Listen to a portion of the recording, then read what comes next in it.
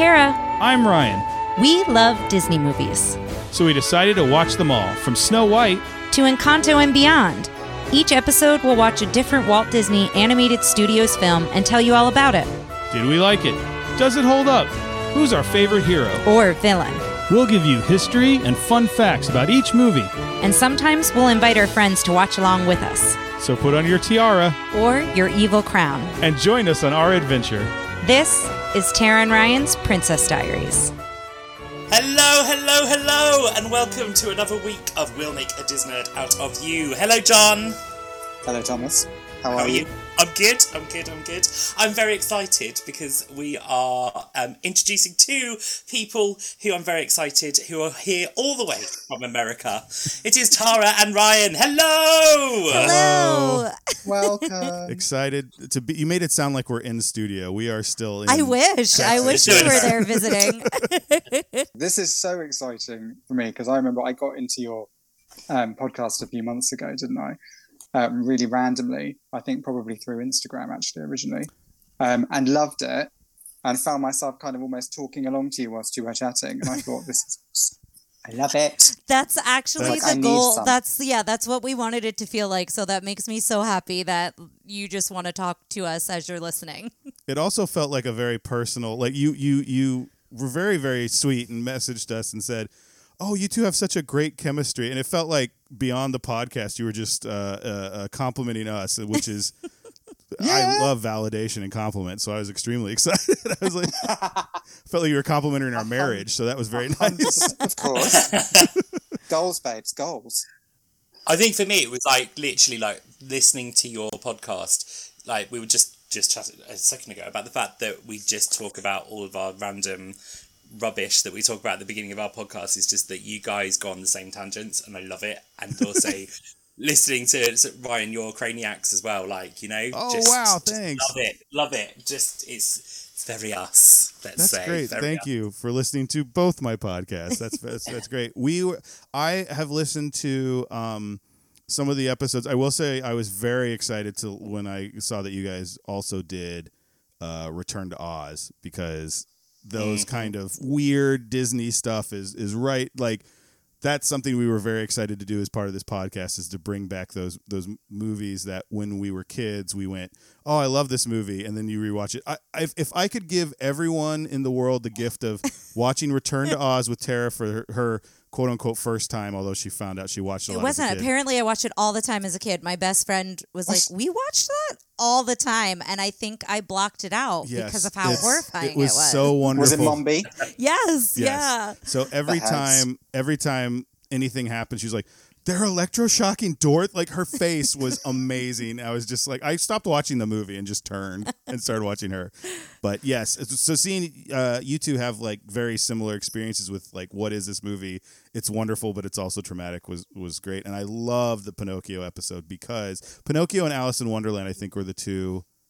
Yes, Alice in Wonderland was the one I really, really liked, because I liked the whole breakdown of the manias and how each character was something.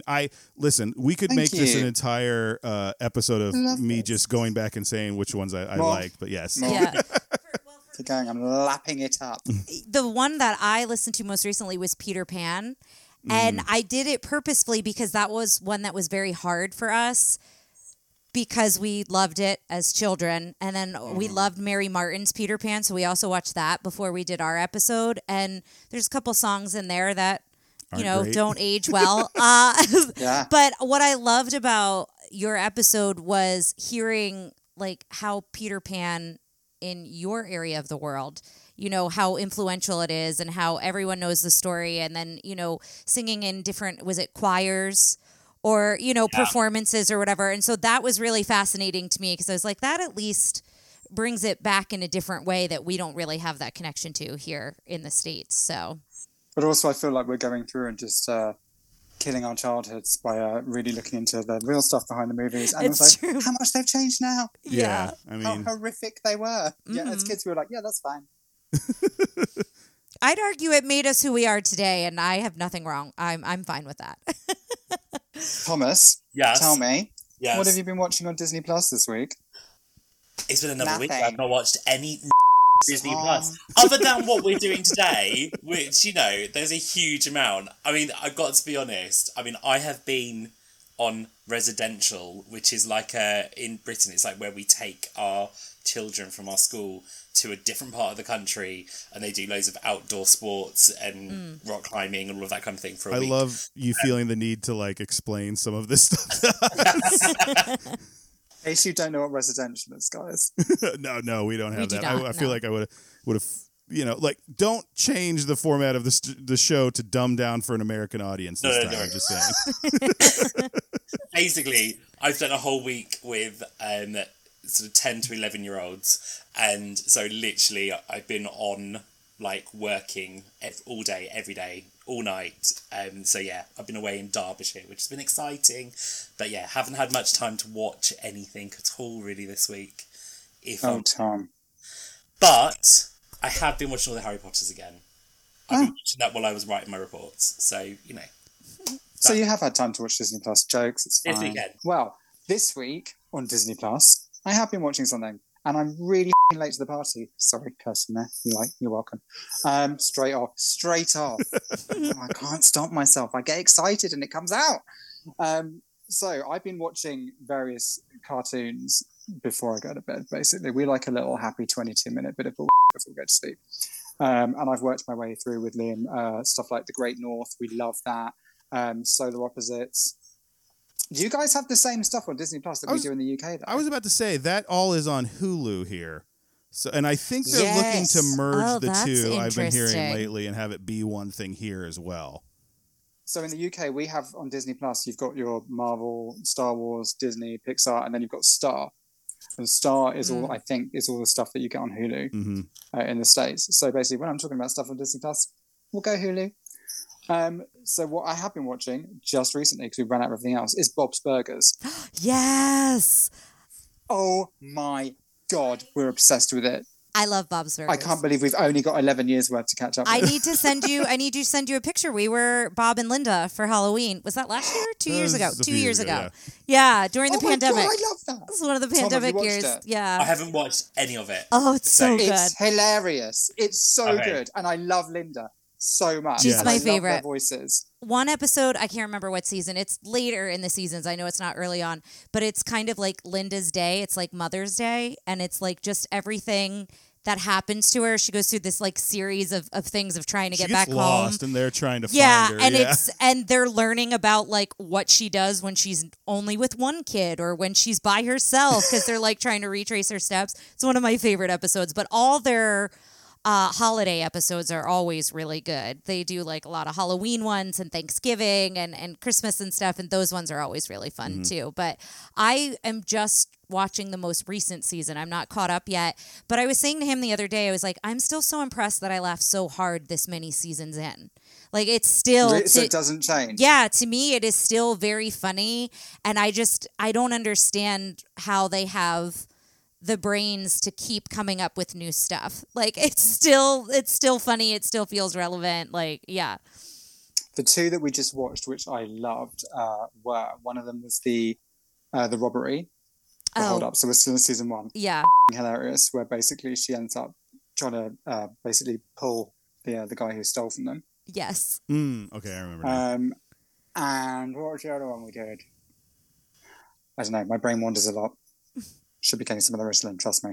But yeah, love it though. So yeah, we're watching about 3 episodes a night at the moment. We're only 2 nights in, so obsessively. Anyway, shall we crack on?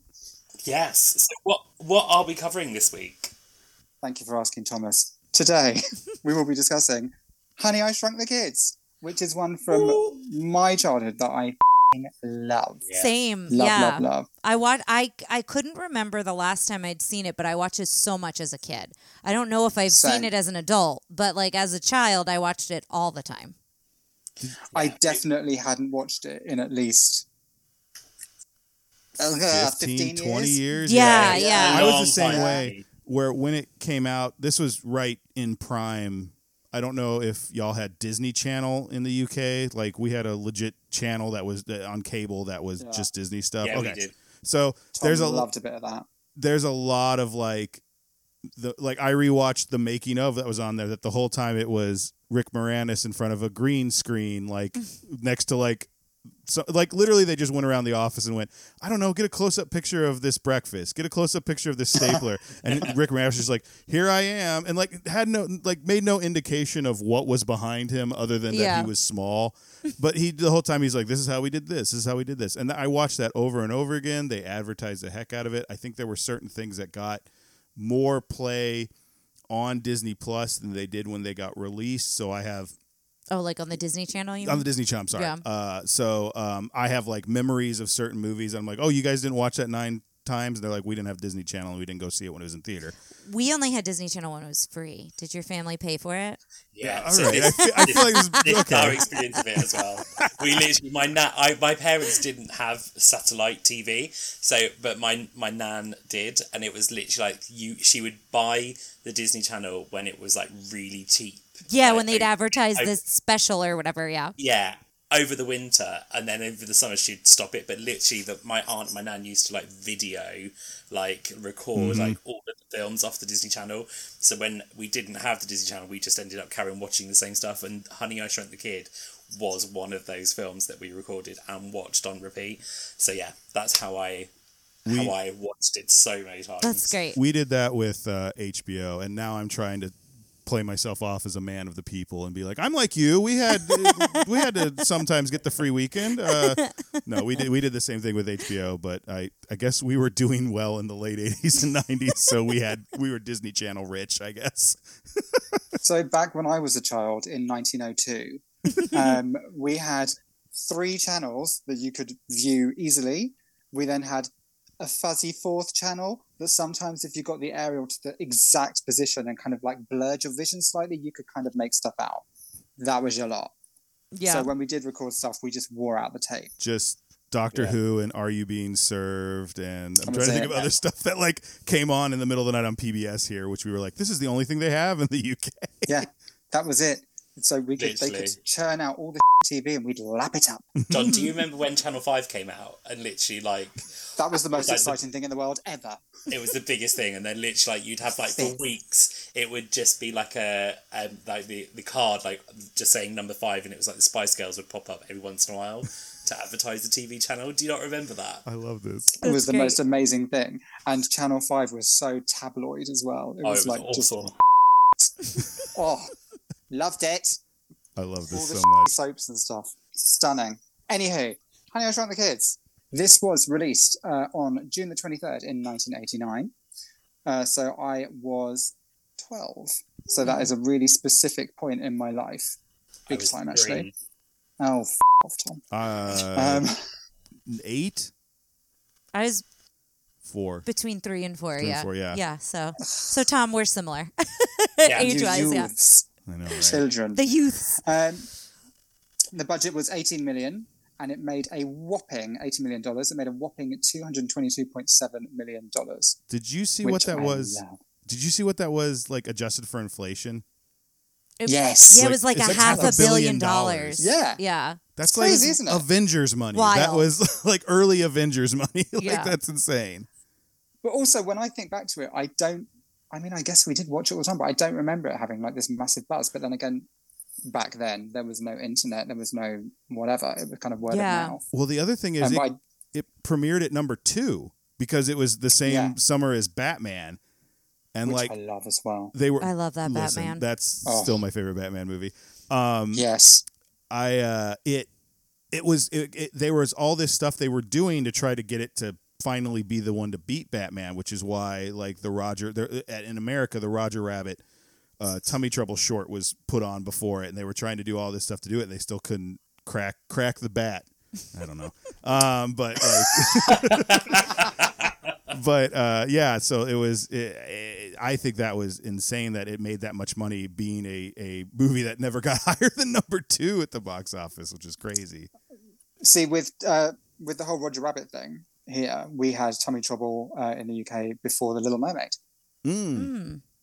So totally different, but also kind of when you look at the storylines of each movie, at least Honey, I Shrunk the Kids is kind of more madcap and kind of goes with the whole Roger Rabbit thing. Yeah. To stick Roger Rabbit before Ariel, and when you think of the the demographic that they're selling Ariel to.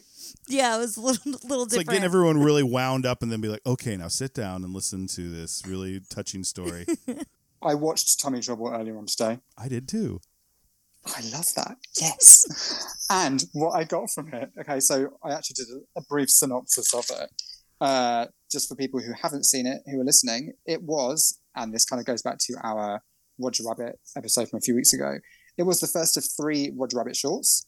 And basically in every single one of the shorts, Roger Rabbit is babysitting Baby Herman and various madcap things ensue. Mm-hmm. In this one, Baby Herman swallows a rattle. So he has to be rushed off to hospital to get it removed.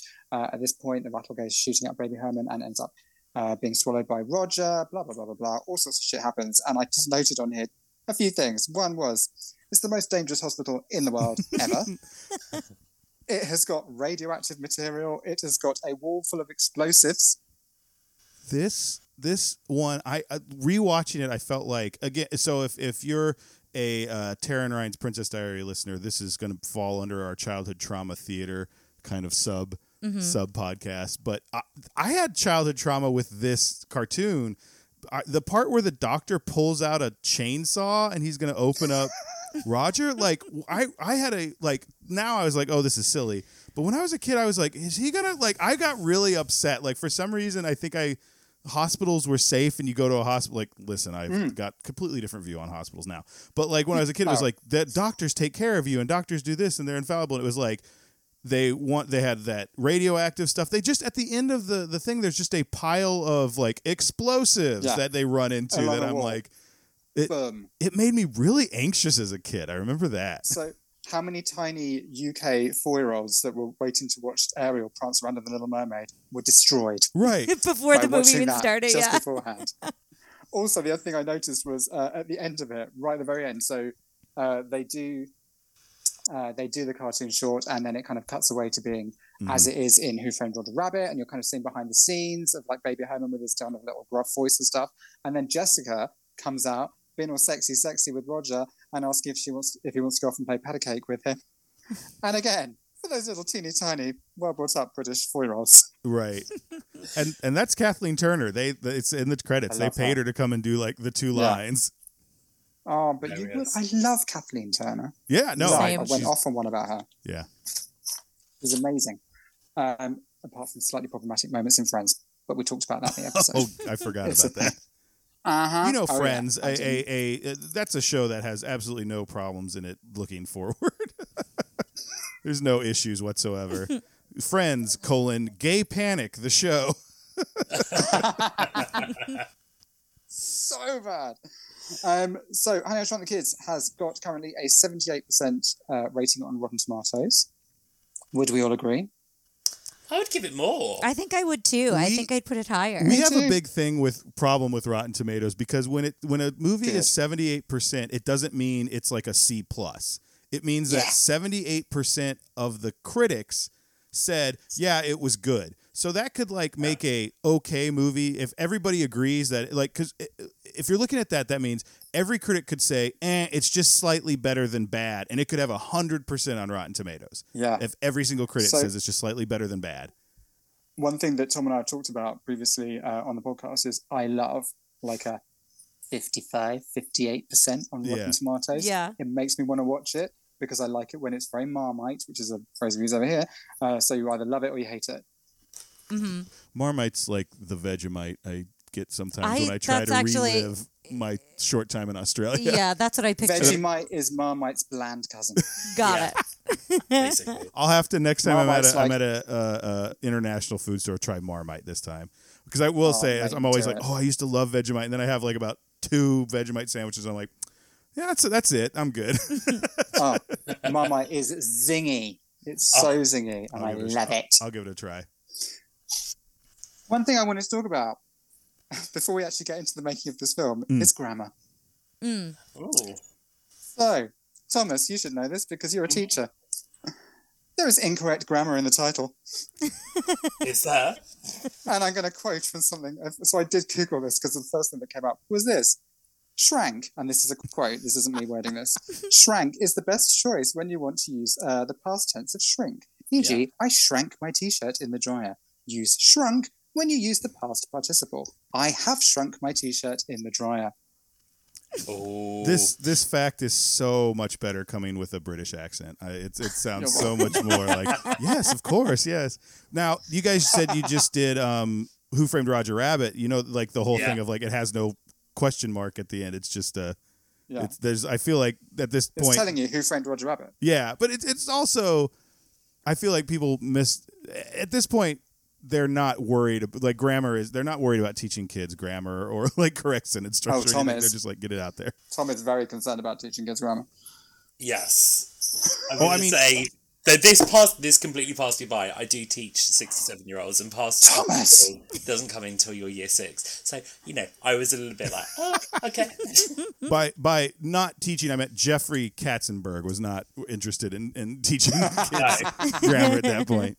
No, he was interested in making money. Exactly. Very well done, Jeffrey. Okay, so this was originally brought to Disney under the title Teeny Weenies, which was originally a comic strip that first started in 1914 and ran for 50 years. And it was basically a bit like the Borrowers. So you had little teeny tiny people interacting with human-sized things. Did you love the Borrowers, Tom? I loved the Borrowers. I always get quite excited by the Borrowers. Like, we read it when I was at school, and then we had like the TV program. Do you remember the TV series of the Borrowers? Was that like, when was that? Was that like early 90s? Early 90s, and it had I think it was Penelope Wilton. Penelope Wilton, yeah. Yeah. And oh my god, and Ian Holm. Yes. Oh really? They were. I loved it. It was such Ian Holm is program. Bilbo Baggins. Yeah. Yeah. He started out with the Borrowers. Well, he didn't. He started out way before that, but you know. And I used to love it because as the second season was set in a model village, and me and my cousin Kim and I used to bloody love model villages. Now, like, are model villages a phenomenon that happens like all over the UK? Like my reference to it is the final fight in Hot Fuzz, where they're fighting and they keep talking about the model village. And I didn't know if that was just something to that fictional place, or is that something that is literally all we do. It's all we do. Like literally, like there's take breaks all for tea really, and make model villages. Yeah, we only eat cucumber sandwiches. All the touristy villages and like towns in like the middle of nowhere in the UK have a model village. That's And just a some of them smaller are great. version of the village that you're currently looking at. Yeah, because you could walk through the village and be like, I wonder what would this look Stay like as a there, 'cause giant. I think I have something that I can show you. Bear with me. You carry on. Back in a minute. This is where Tom gets out his model village. I just The to me it's entire like thing. just get up on the hill and look. It's look at the village, like go But you get can't farther feel away. like a giant. Oh, if okay. you're You doing want that. to need to be in Godzilla that through village. it. Okay. I mean, I took it one step further because now I'm really into Lego. Yeah. So this is my thing now that I got into as like therapy after I lost my mum. I couldn't think properly. I couldn't read anymore. So I was like, and you kind of are drawn back to that whole nostalgia thing anyway. And my nostalgic thing that I used to do when I was a kid, I used to while away the hours pretty much every weekend with just like a massive load of Lego. And of course now you can get all sorts like Star Wars and all that kind of shit, and Avengers, which we've got loads of that. I've got a load of Disney. Oh my god, my biggest and best Lego thing is Sleeping Beauty's castle, which is huge. They just released but a I've new also- version of it with like I know, I'm fake gonna get it, fireworks. You're gonna get it, okay? Honestly. Jeez, I need them both, like in cabinets. But actually, and I think I've said this before on the podcast, I got my house valued a couple of years ago, and the estate agent came in and just casually went, "How many children do you have?" So I just really quickly looked around and was like, 2. You made an About estimate 2 based on children's how worth much of you Lego. had. Yeah. He bought This it. looks so I was like 2 "Yes, children's fine." worth. Thomas, I can't welcome find back. what What I have was you got? looking for. I can't find what I was looking for. Basically, how popular model villages are in this. I have a book that's like every model village in the whole of the United Kingdom. Tom, Oh my you gosh, are this is so great. cool. So funny. I am really cool. Okay, so Well, I wanted to jump in real quick because there were a couple other names that were pitched before after Teeny Weenies got shut down. yeah, The two I saw, one was called just The Big Backyard, and the other one was called Grounded, which I thought was very interesting because I want to jump in real quick. I have been playing a game lately called Grounded, which is done by Obsidian. It's the guys, if you're a video game fan, they did Fallout New Vegas. They do Pillars of Eternity, I believe. But it's like you're speaking a foreign language. It's okay. There's 2 listeners out there who are super I've into played it. Fallout New Vegas. You played New Vegas? A little bit. It's Okay, yeah. glitchy. I know, Is it because Fallout you being were made into a very TV sweet. series? Do what? Isn't Fallout being made into a TV series? That's the thing, isn't it? I think so on Amazon. You know who's in that is Walton Goggins from Justified, the bad guy who you love, who's not the bad guy by the end. Yeah.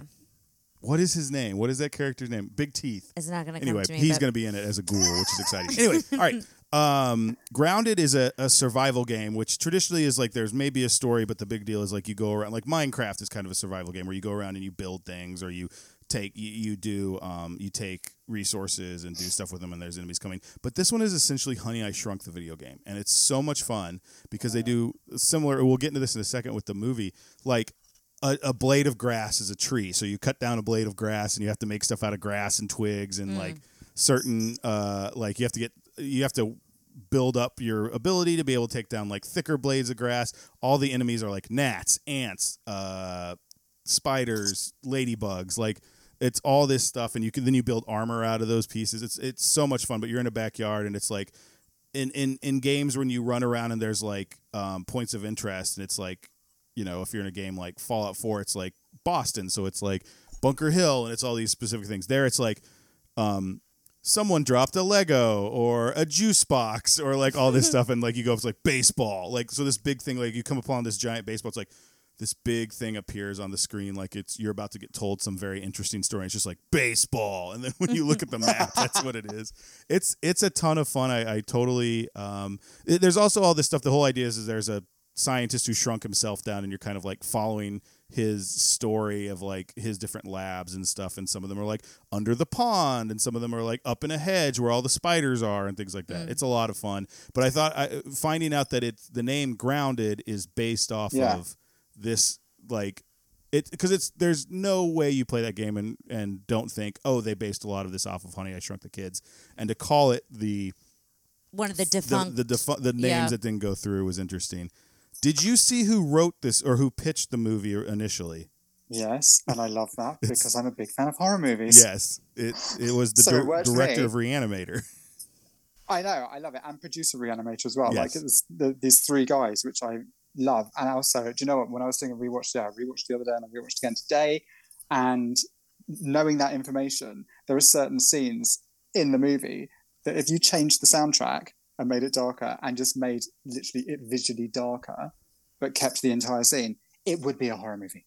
There was still some music in there that was horror movie music. Yeah, there were some music stings, and it was with the lawnmower. A lot of it is very family. I think it was played for humor. Yeah, because like when the kid comes up with the lawnmower, it's like, lawnmower, dun, dun. I was like, this is hilarious. Like, I mean, knowing that the kids are going to be okay, but like, yeah, I totally but agree. The music when you get the fight between Auntie and the Scorpion is so cheery. Yes, unbelievably cheery. Considering what's about to happen, that is very misleading music. Yeah. As we were saying, it was Stuart Gordon, Ed Naha, and also Brian User, who were the three people that brought the story through. They are known for where was it with this one? Stuart Gordon. Okay, so he did various episodes of Masters of Horror and Fear Itself, which I love both of those TV series. So when you think about what direction this film could have gone in, kind of like that. And they should do a remake that would be horror because I would lap that up. Ed Naha is mainly known as a writer, and he wrote the novelizations of Ghostbusters 2 and the first two RoboCop movies. Again, I love all three of those. And Brian User is the most messed up because his breakthrough in directing was the satirical body horror movie Society. Oh, God. Yeah. So you don't know what these are, but like, no, that's fine. You don't want to know. I don't either. Yeah, just from your reactions, I was like, I'm good. Tara recently has started watching a bunch of horror stuff, and one of the ones I've been like, oh, we should watch is The Fly. And then she saw a clip from The Fly. I saw something on Instagram with Jeff Goldblum, like, as it's being very gooey with like all the goo, and I was like, I don't want to watch this. Where I draw a line. I get very grossed out by the goo. It is the goo thing because it's also who's going to clean that up. Yeah, yeah. Always some think. PA on set, like some intern. Yeah, is gonna be like mopping. So it was originally going to be Stuart Gordon who was going to direct it. Disney ended up having concerns that the movie was going to be too dark, and at one point he thought that Stuart Gordon was going to kill off the kids. But basically, Stuart Gordon, I know, that Stuart Gordon said that he wouldn't kill off the kids, but he wanted the audience to believe that he possibly could. As we know, killed off someone else instead, and that was well traumatic, probably to me, more traumatic than killing off the kids. Tara, how did you cope with that death? It was hard. It was really hard because as I was watching it, I was remembering like seconds before it was happening. Yes. And I was like, oh yeah, Auntie, I remember Auntie, and like how, and then And I'm they sitting here bond like with head them, in and hand I'm the like, whole wait time a being minute, like, oh no. Auntie helps them. And then I was like, oh no. And then like seconds later, the scorpion shows up, and I was like, oh. But in the subtitles, it says Aunt Whimper. Like it actually like describes it, and I was like, "That's even sadder to watch it with the subtitles on." Well, Ever heard. I've started watching everything with subtitles at the moment, just because it's just you find out so much more. I think it was you that told me to do that. Wasn't it? Yeah, we do as well. Yeah. So we picked up on both Martin and I, because we were watching it together. We picked up on Ant Whimpers, and like when it was a scorpion, I was like, oh.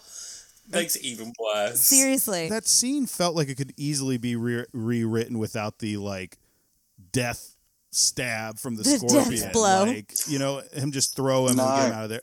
No, you're like, you needed Auntie to has see to go. it. You needed to yes, because of Ron getting his redemption and stop being a little Yeah, that's true. Everyone has yeah, a good arc in this movie. they do. Even their dad. We were saying that too. Like Russ sacrifices himself. Big Russ is the one who like goes small first out of all the adults, and I feel like that's something I wouldn't expect that character to do. I like Big Russ because of who they cast. Because he's still called Big Russ. And there's the whole, like, I used to be little like you, and now I'm huge. I'm like, you're a scarecrow. You're a very skinny, like, you're not, like, you're tall, but there's no amount of weight lifting will make you taller. Like, what are you talking about? And I love this is, like, him trying to recapture it. I don't know. I thought he was a very funny character. Anyway, continue. I loved him. What did I write about Big Russ? I wrote, he started off a bit of a He did, 100%. And basically at the 100%. End of it, redemption. We like this. Mm-hmm. And also that Ron is obviously more similar to Big Russ than Little Russ is, which I guess is why he's so darned disappointed in Little Russ, who is literally tiny. He's really not that short either. No. He looks like an average child size. Yeah. Yeah. I think it just boils down to Matt Frewer being very tall. Like, and again, that's the big. It's not like I feel like they wrote that role for someone who looks with like really Mr. broad Incredible shoulders or something. Yeah. Like some like. Listen, I grew up in Texas. We're in Texas right now. I can spot someone's like, you had a good high school football career, like that kind of big look. I used to have when I was in football. Our coach literally was named Coach Strong. And he looked exactly like Mr. Incredible, where it was like he'd never seen a leg day in his life, but he had giant shoulders. Pizza slice. Yeah, he looked like a pizza slice, exactly.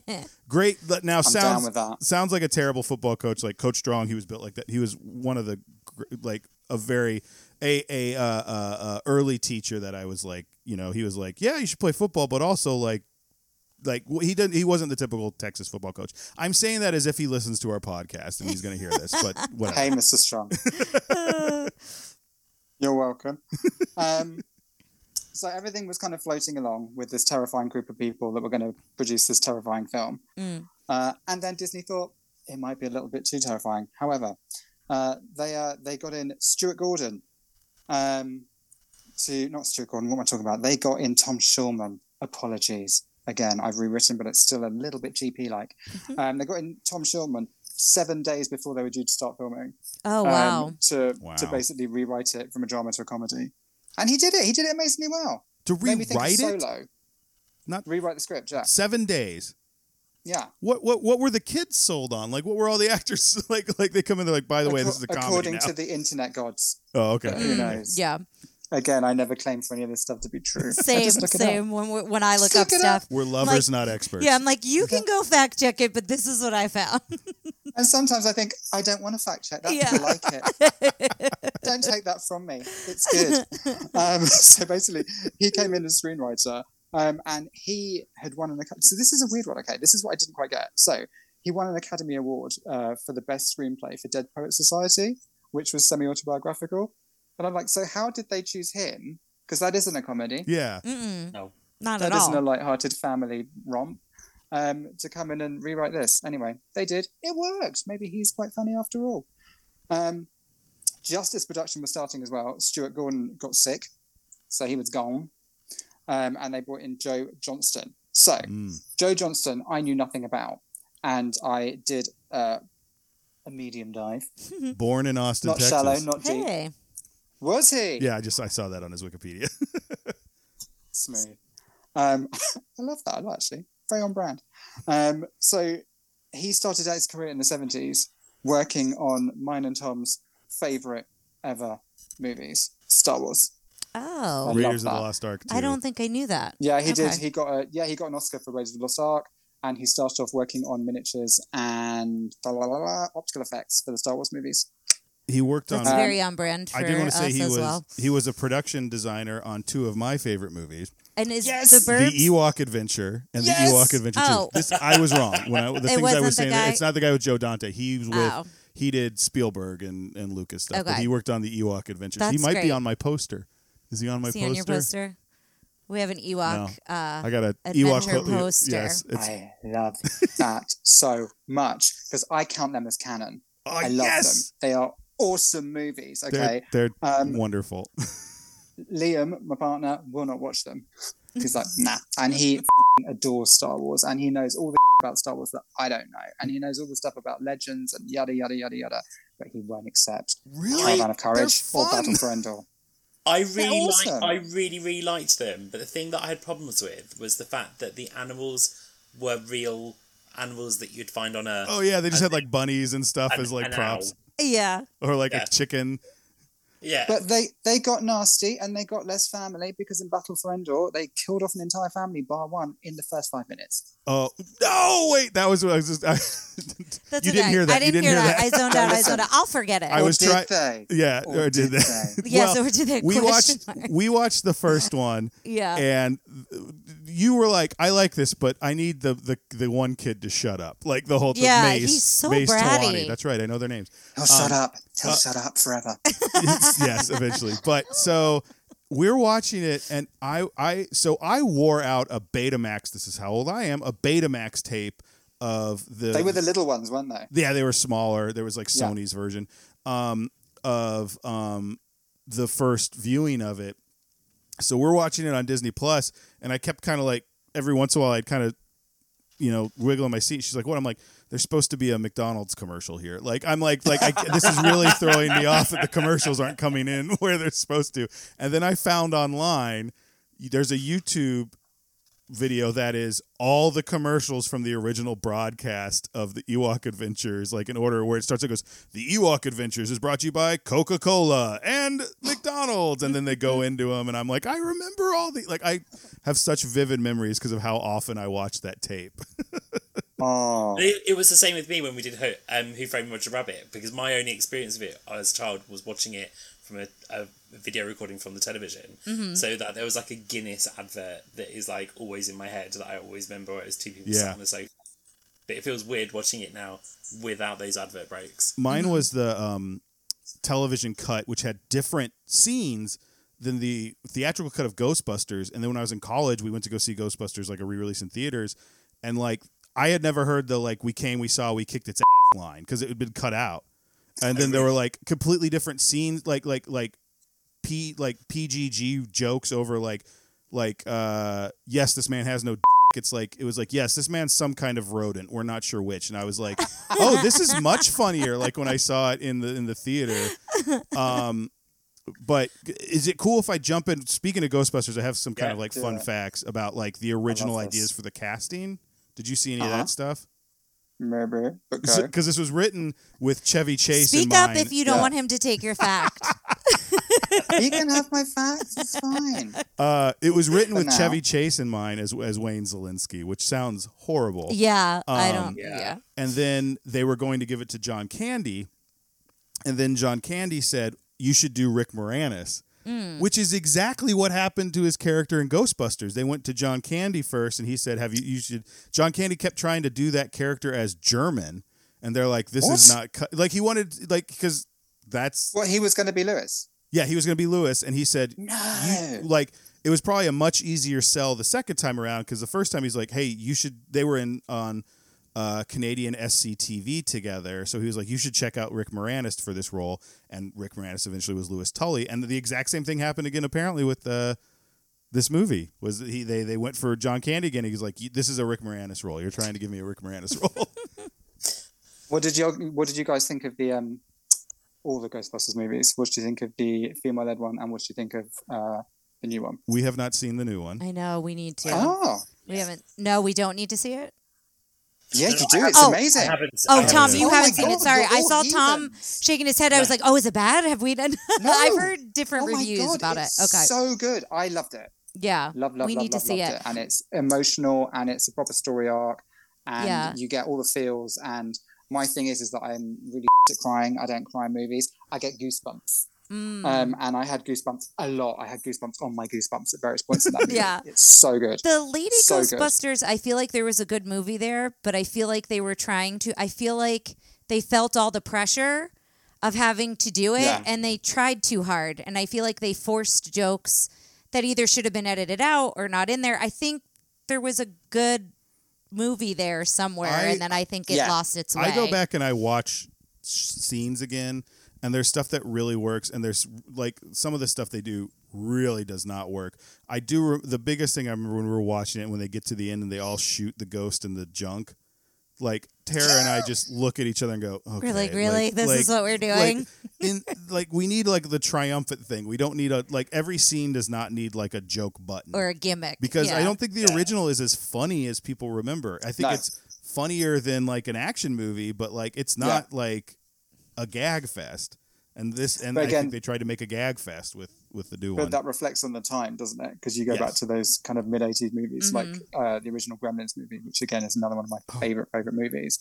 And it was a horror. Yeah, we did yeah. that on It's the funny podcast as well. Yeah, for yeah. Christmas. Have you done that? We did it as a childhood drama for Well, Christmas. have you seen Yeah. Have you seen the Burbs with Tom Hanks? This Yes. Honey, I Shrunk the Kids. It gave me a lot of Burbs vibes. Like it had a lot of the Burbs, just like that same kind of feeling.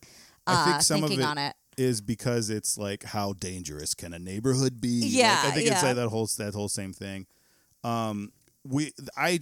I have completely forgot what I was going to say. It's gone. Never mind. Cut that out, Ryan. That's okay. That's what we say on the podcast when I have to go back and cut something out. Cut that out, Ryan. We never cut anything out. We keep it. We love it. We Oh love no. it. So that's staying. You're welcome. Do you know what? The Burbs was the first movie that I saw with Carrie Fisher in, when she wasn't playing Princess Leia, and it broke me. Yeah, because you're like, she does other things. She isn't regal. yeah, yeah. She's not shooting people. What is this? I was much older than I tend to care to admit when I realized Chewbacca wasn't played by Chewbacca. It wasn't like Chewbacca as himself.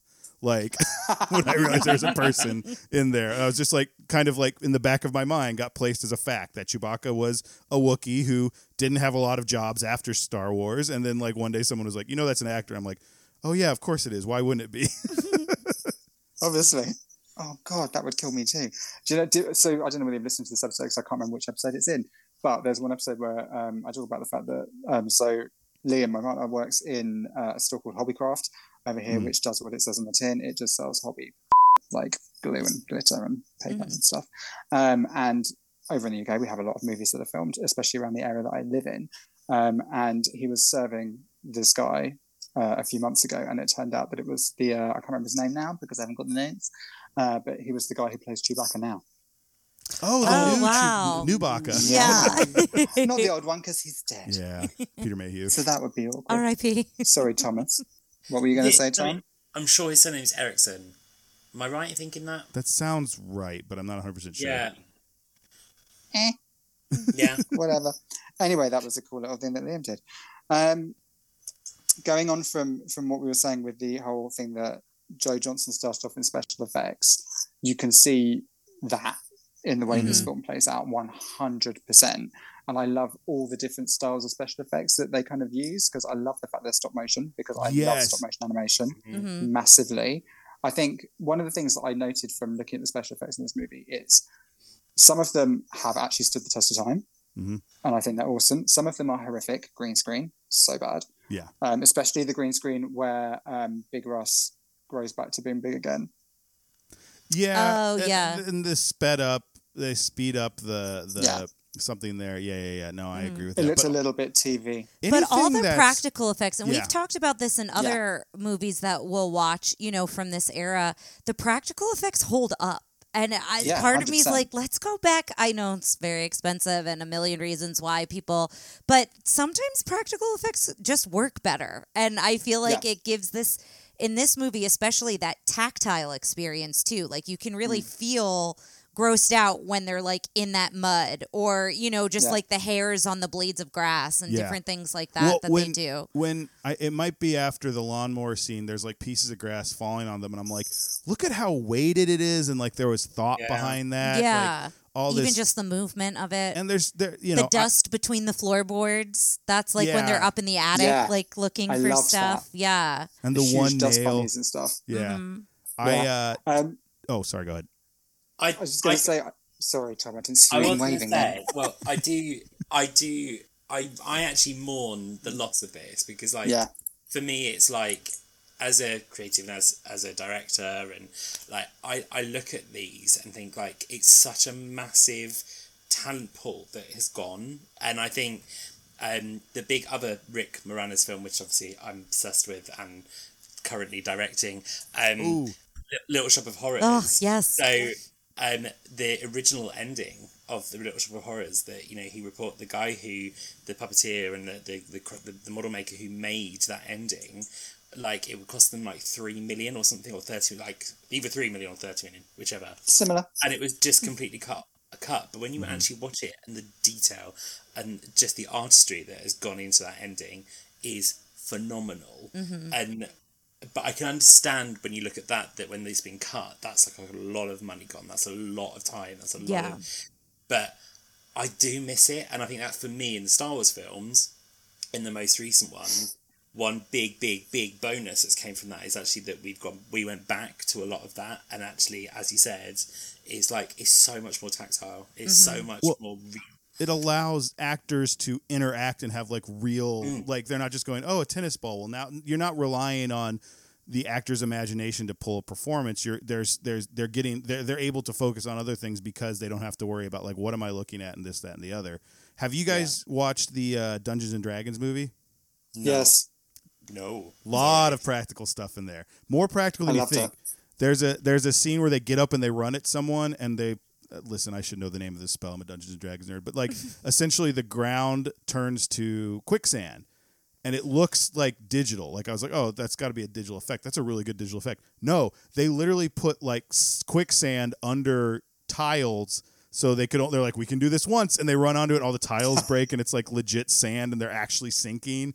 And they did so much practical stuff on that one that was really, I mean, some of it is because Dungeons and Dragons is so like this 80s throwback. So having like, let's do it like the 80s and having these really weird, never ending story looking like guys with puppet love that heads movie and as stuff. well. Yeah. Yes. But it is kind of worth like, watching. it's exciting that it's coming back in some way, shape, or form. Because like you're saying, Tom, I feel like it's this lost art. Like it's this creative outlet for folks and people who figured out how to do all the stuff, even in this movie alone, like figured out how to make it look the way it looks and kind of come alive, on the screen is something that I think is still very much needed in the world of like all this CGI and all of that. But I think another thing that we've talked about before, Tom and I, with the whole special effects thing and moving into CGI is that it kind of kills your imagination. Yeah. And you look at like if my nephews were to sit down and watch some of the stuff that I loved as a kid, they'd be like, this is utter bull. Yeah, or Because they're just wrong. and they're bored with it, Yeah. or not interested, or whatever. They need it to be spoon fed to them. However, on the same page of that, but the other side is when I went to see the latest Avatar movie, Liam and I were blown away, and we found ourselves completely fall into that world, and we loved it. So, is there room for? Yeah. I think I think there's room for everything, but I am excited that like some of the practical stuff is coming back because I think it's some of the best, and it could also be a nostalgia thing because those are the movies I grew up on. But 100%. But this is one of the things I love about Grogu in The Mandalorian, is that he definitely is very obviously a puppet. Now, he was supposed to be CG. Did you know that story? No. Tell me. he was supposed to be CG, and Werner Herzog, when they brought him in, he was like, "Oh, I love the puppet," and they're like, "Oh yeah, well, eventually we'll change it out with CG," and he goes, "This is going to be CG," and Jon Favreau was like, "Yeah," and he goes, "Coward," and like that's all he said to him. And apparently Jon Favreau was like, "Well, I guess he's got to be this puppet now," and they like worked on him and made him even more like whatever. So anyway, I thought good for Werner Herzog, because that's another one I think where they are bringing in, because it's usually like it's a monster animatronic, but like maybe their eye blinks or does something that kind of gives it a little bit, but like that step I think is I think merging the two is what's really cool. Mm-hmm. Did you guys watch the Dark Crystal TV series, Age of Resistance? We did. Or you not finish Dark it. Crystal people? Yeah, we started it. I thought it was gorgeous, and I really liked like all like I kept going, like I was like, we got to keep getting through this because it looks so good. But then like I didn't really like the story. I thought every once in a while they do some like really off-putting, like they had a thing where it was like you saw a Skeksis urinate on a wall, and I'm like, no, thank you. Like, or the one with like the boils. Again, it was goo. It got gross. It was for anytime me. with like, goo, there were you some were like, gross I can't moments do in this. there, And I was like, all right, well, we don't have to finish it. Like, I've got what I want out of this series. It was really cool right at the end. Oh, right of course it is. Like, it's one of those things, isn't it? So you have to like traipse through, and I really did. But have you seen any of the stuff that they were going to do with that originally? Because they were going to make it this CGI thing. Mm-mm. Oh no, is it? Oh my god, look it up! It's terrifying. Oh yeah, yes, Nasty. the eyes. Ugh. I'll take a Yeah, look. very creepy. So I'm glad they went with puppets. But then again, like you've said with the whole CGI tweaking, that's what they did with that. So they've done puppetry, but then there's a little facial expression kind of flips going on. Mm-hmm. Or like effects, like visual, like glow or any of that stuff. That it just adds to what's physically there. Very briefly, just a little fact with the whole people leaving the movie production and coming back in and all this kind of stuff. Brian Usner ended up leaving as well, and he got replaced as a producer by Penny Finkelman Cox, which is an amazing name. She'd produced Terms of Endearment and Broadcast News. That's not the exciting thing. The exciting thing is what she went on to produce afterwards, which was Prince of Egypt. Lovely. Oh, like yeah. that. I love that film. Yeah. Same. Ants, Shrek, but also Snakes on a Plane. Oh my goodness. What a career. Yeah. Isn't it? Very. Thank you, That's Penny. great. Going into the cast a little bit, because with this movie, there's not a lot to say about a lot of them because all the kids don't really act anymore. They've done a few things. But obviously, we have Rick Moranis as Wayne Zelensky. As we've said, he did all these kind of things that we love. But for people who don't know, one other role that we didn't talk about, Barney Rubble in the Flintstones. Oh, Just saying. yeah. Oh yeah. Yeah, One of with the a most really bad lead job. needlessly complicated plots for a Flintstones movie. It's all about like corporate espionage and like. Yeah. Do you remember? It was like It was setting up like the business is going to fail, but it's going to fall on Fred's like. Yeah. I like great. I love that movie. It's another one. Practical effects, great. Yeah. But also like, Love why them. did you feel Dino. this was the plot that kids were screaming for? Was like.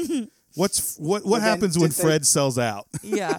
But then did they do that again, like they do with loads of stuff, where they're kind of pretending it's for the kids, but really it's for the adults that watched the Flintstones back in the day, kind of thing. Which again didn't really work either. But hey, what are you going to do? Yeah.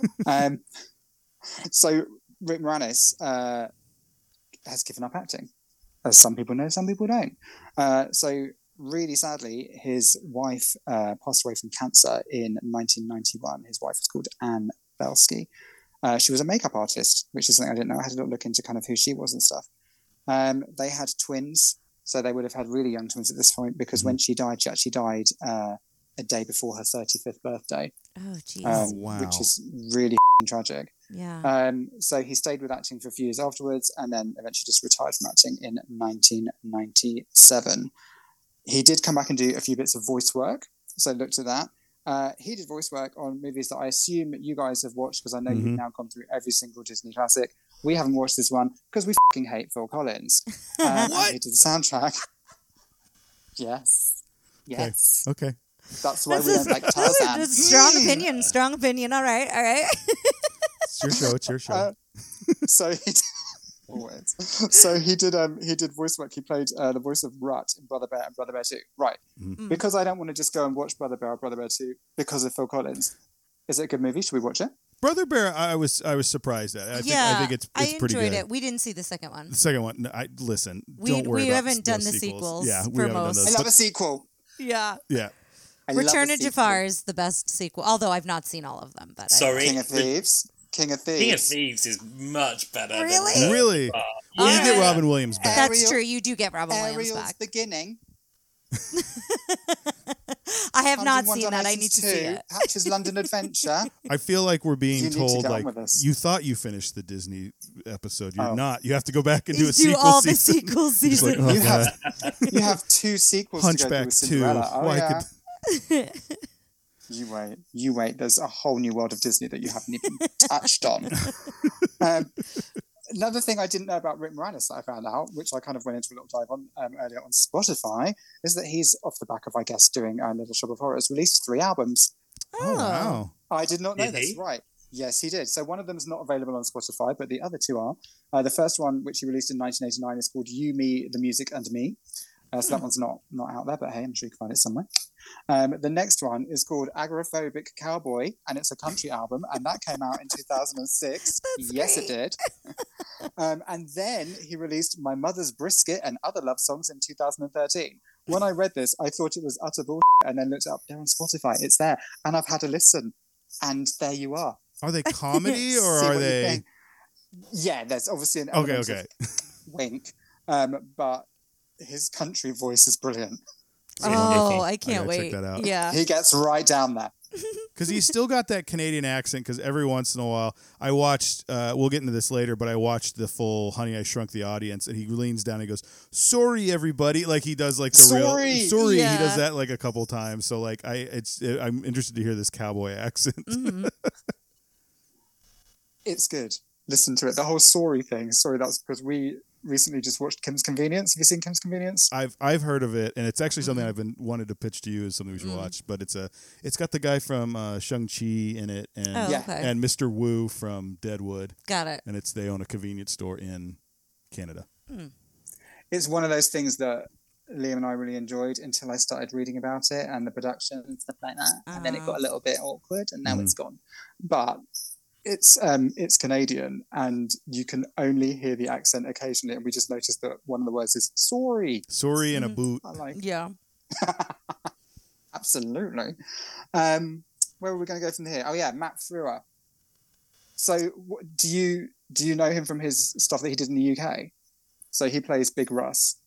Are you talking about Max Headroom? Was Max Headroom in the UK? Yeah. I remember that. So that was on Channel 4 in the UK. My which sister, again was another edgy one. That was the one that was blurry with your eyes half shut. yeah, my sister's 10 years older than me, so sometimes I get stuff that's like, if you grew up in the 70s and like were a teenager in the 80s, like I was exposed to a lot of MTV, even though I was like 3 or 4, because that's what my sister was watching. So like sometimes I saw some of that stuff and was like, what's that? And like, sometimes it was, don't look at that. And sometimes it was like, oh, okay, we can tell them about Max Headroom. Like this is just some weird thing. So yeah. Did you even understand it? Because I didn't when I was a kid, because it's the whole satirical whatever views thing. I didn't get it at all. What I just saw was this glitchy thing. Yeah, he's supposed to be a computer generated image, and it's not. Like that was the big thing was everyone's like, it's the first computer generated character, and it was like, no, it's a guy they painted up to look like it, and he like just would prosthetics. glitch and do this stuff. But yeah, I referred to him as bargain basement Jim Carrey. I really like Matt Frewer, but like it is like if you have a movie and it's like, well, we couldn't get Jim Carrey, let's get Matt Frewer. He'll do weird stuff. There was an interview I saw between Rick Moranis and Matt Frewer. And Rick Moranis kept trying to talk about the movie, and Matt Frewer just sat there and copied whatever Rick Moranis was doing to distract Rick Moranis. And it was it was them, the interview became Rick Moranis' voiceover talking about how fun it was to work with Matt Frewer because they couldn't get a legitimate soundbite from the interview with the two of them because Matt Frewer kept messing around. It was so ridiculous, him just doing it. And Rick Moranis kept looking at him and then trying to do weird things to throw him off. He's a goof, and he was in I've seen him. I remember I grew up when every once in a while he's that guy. He's the voice of either Pain or Panic in Hercules. He's Panic. Yeah, the one that's not Bobcat Goldthwait. Yeah. So I love them as well. They have a really cute little interaction. They're fantastic. He also, Tom, you were a fan of the Magic School Bus. Is that the thing that you liked? Yes. Magic School Bus. I never saw it. Wrong age. He played Inspector 47. Does that mean anything to anyone? No. I don't. In No, that but that's case, exciting that he pretty was in good, it. However, Tara has a really he good did- costume as Miss Frizzle. Frizzle. from Yeah, one that year, was so Halloween I'll one send year. you that, Tom.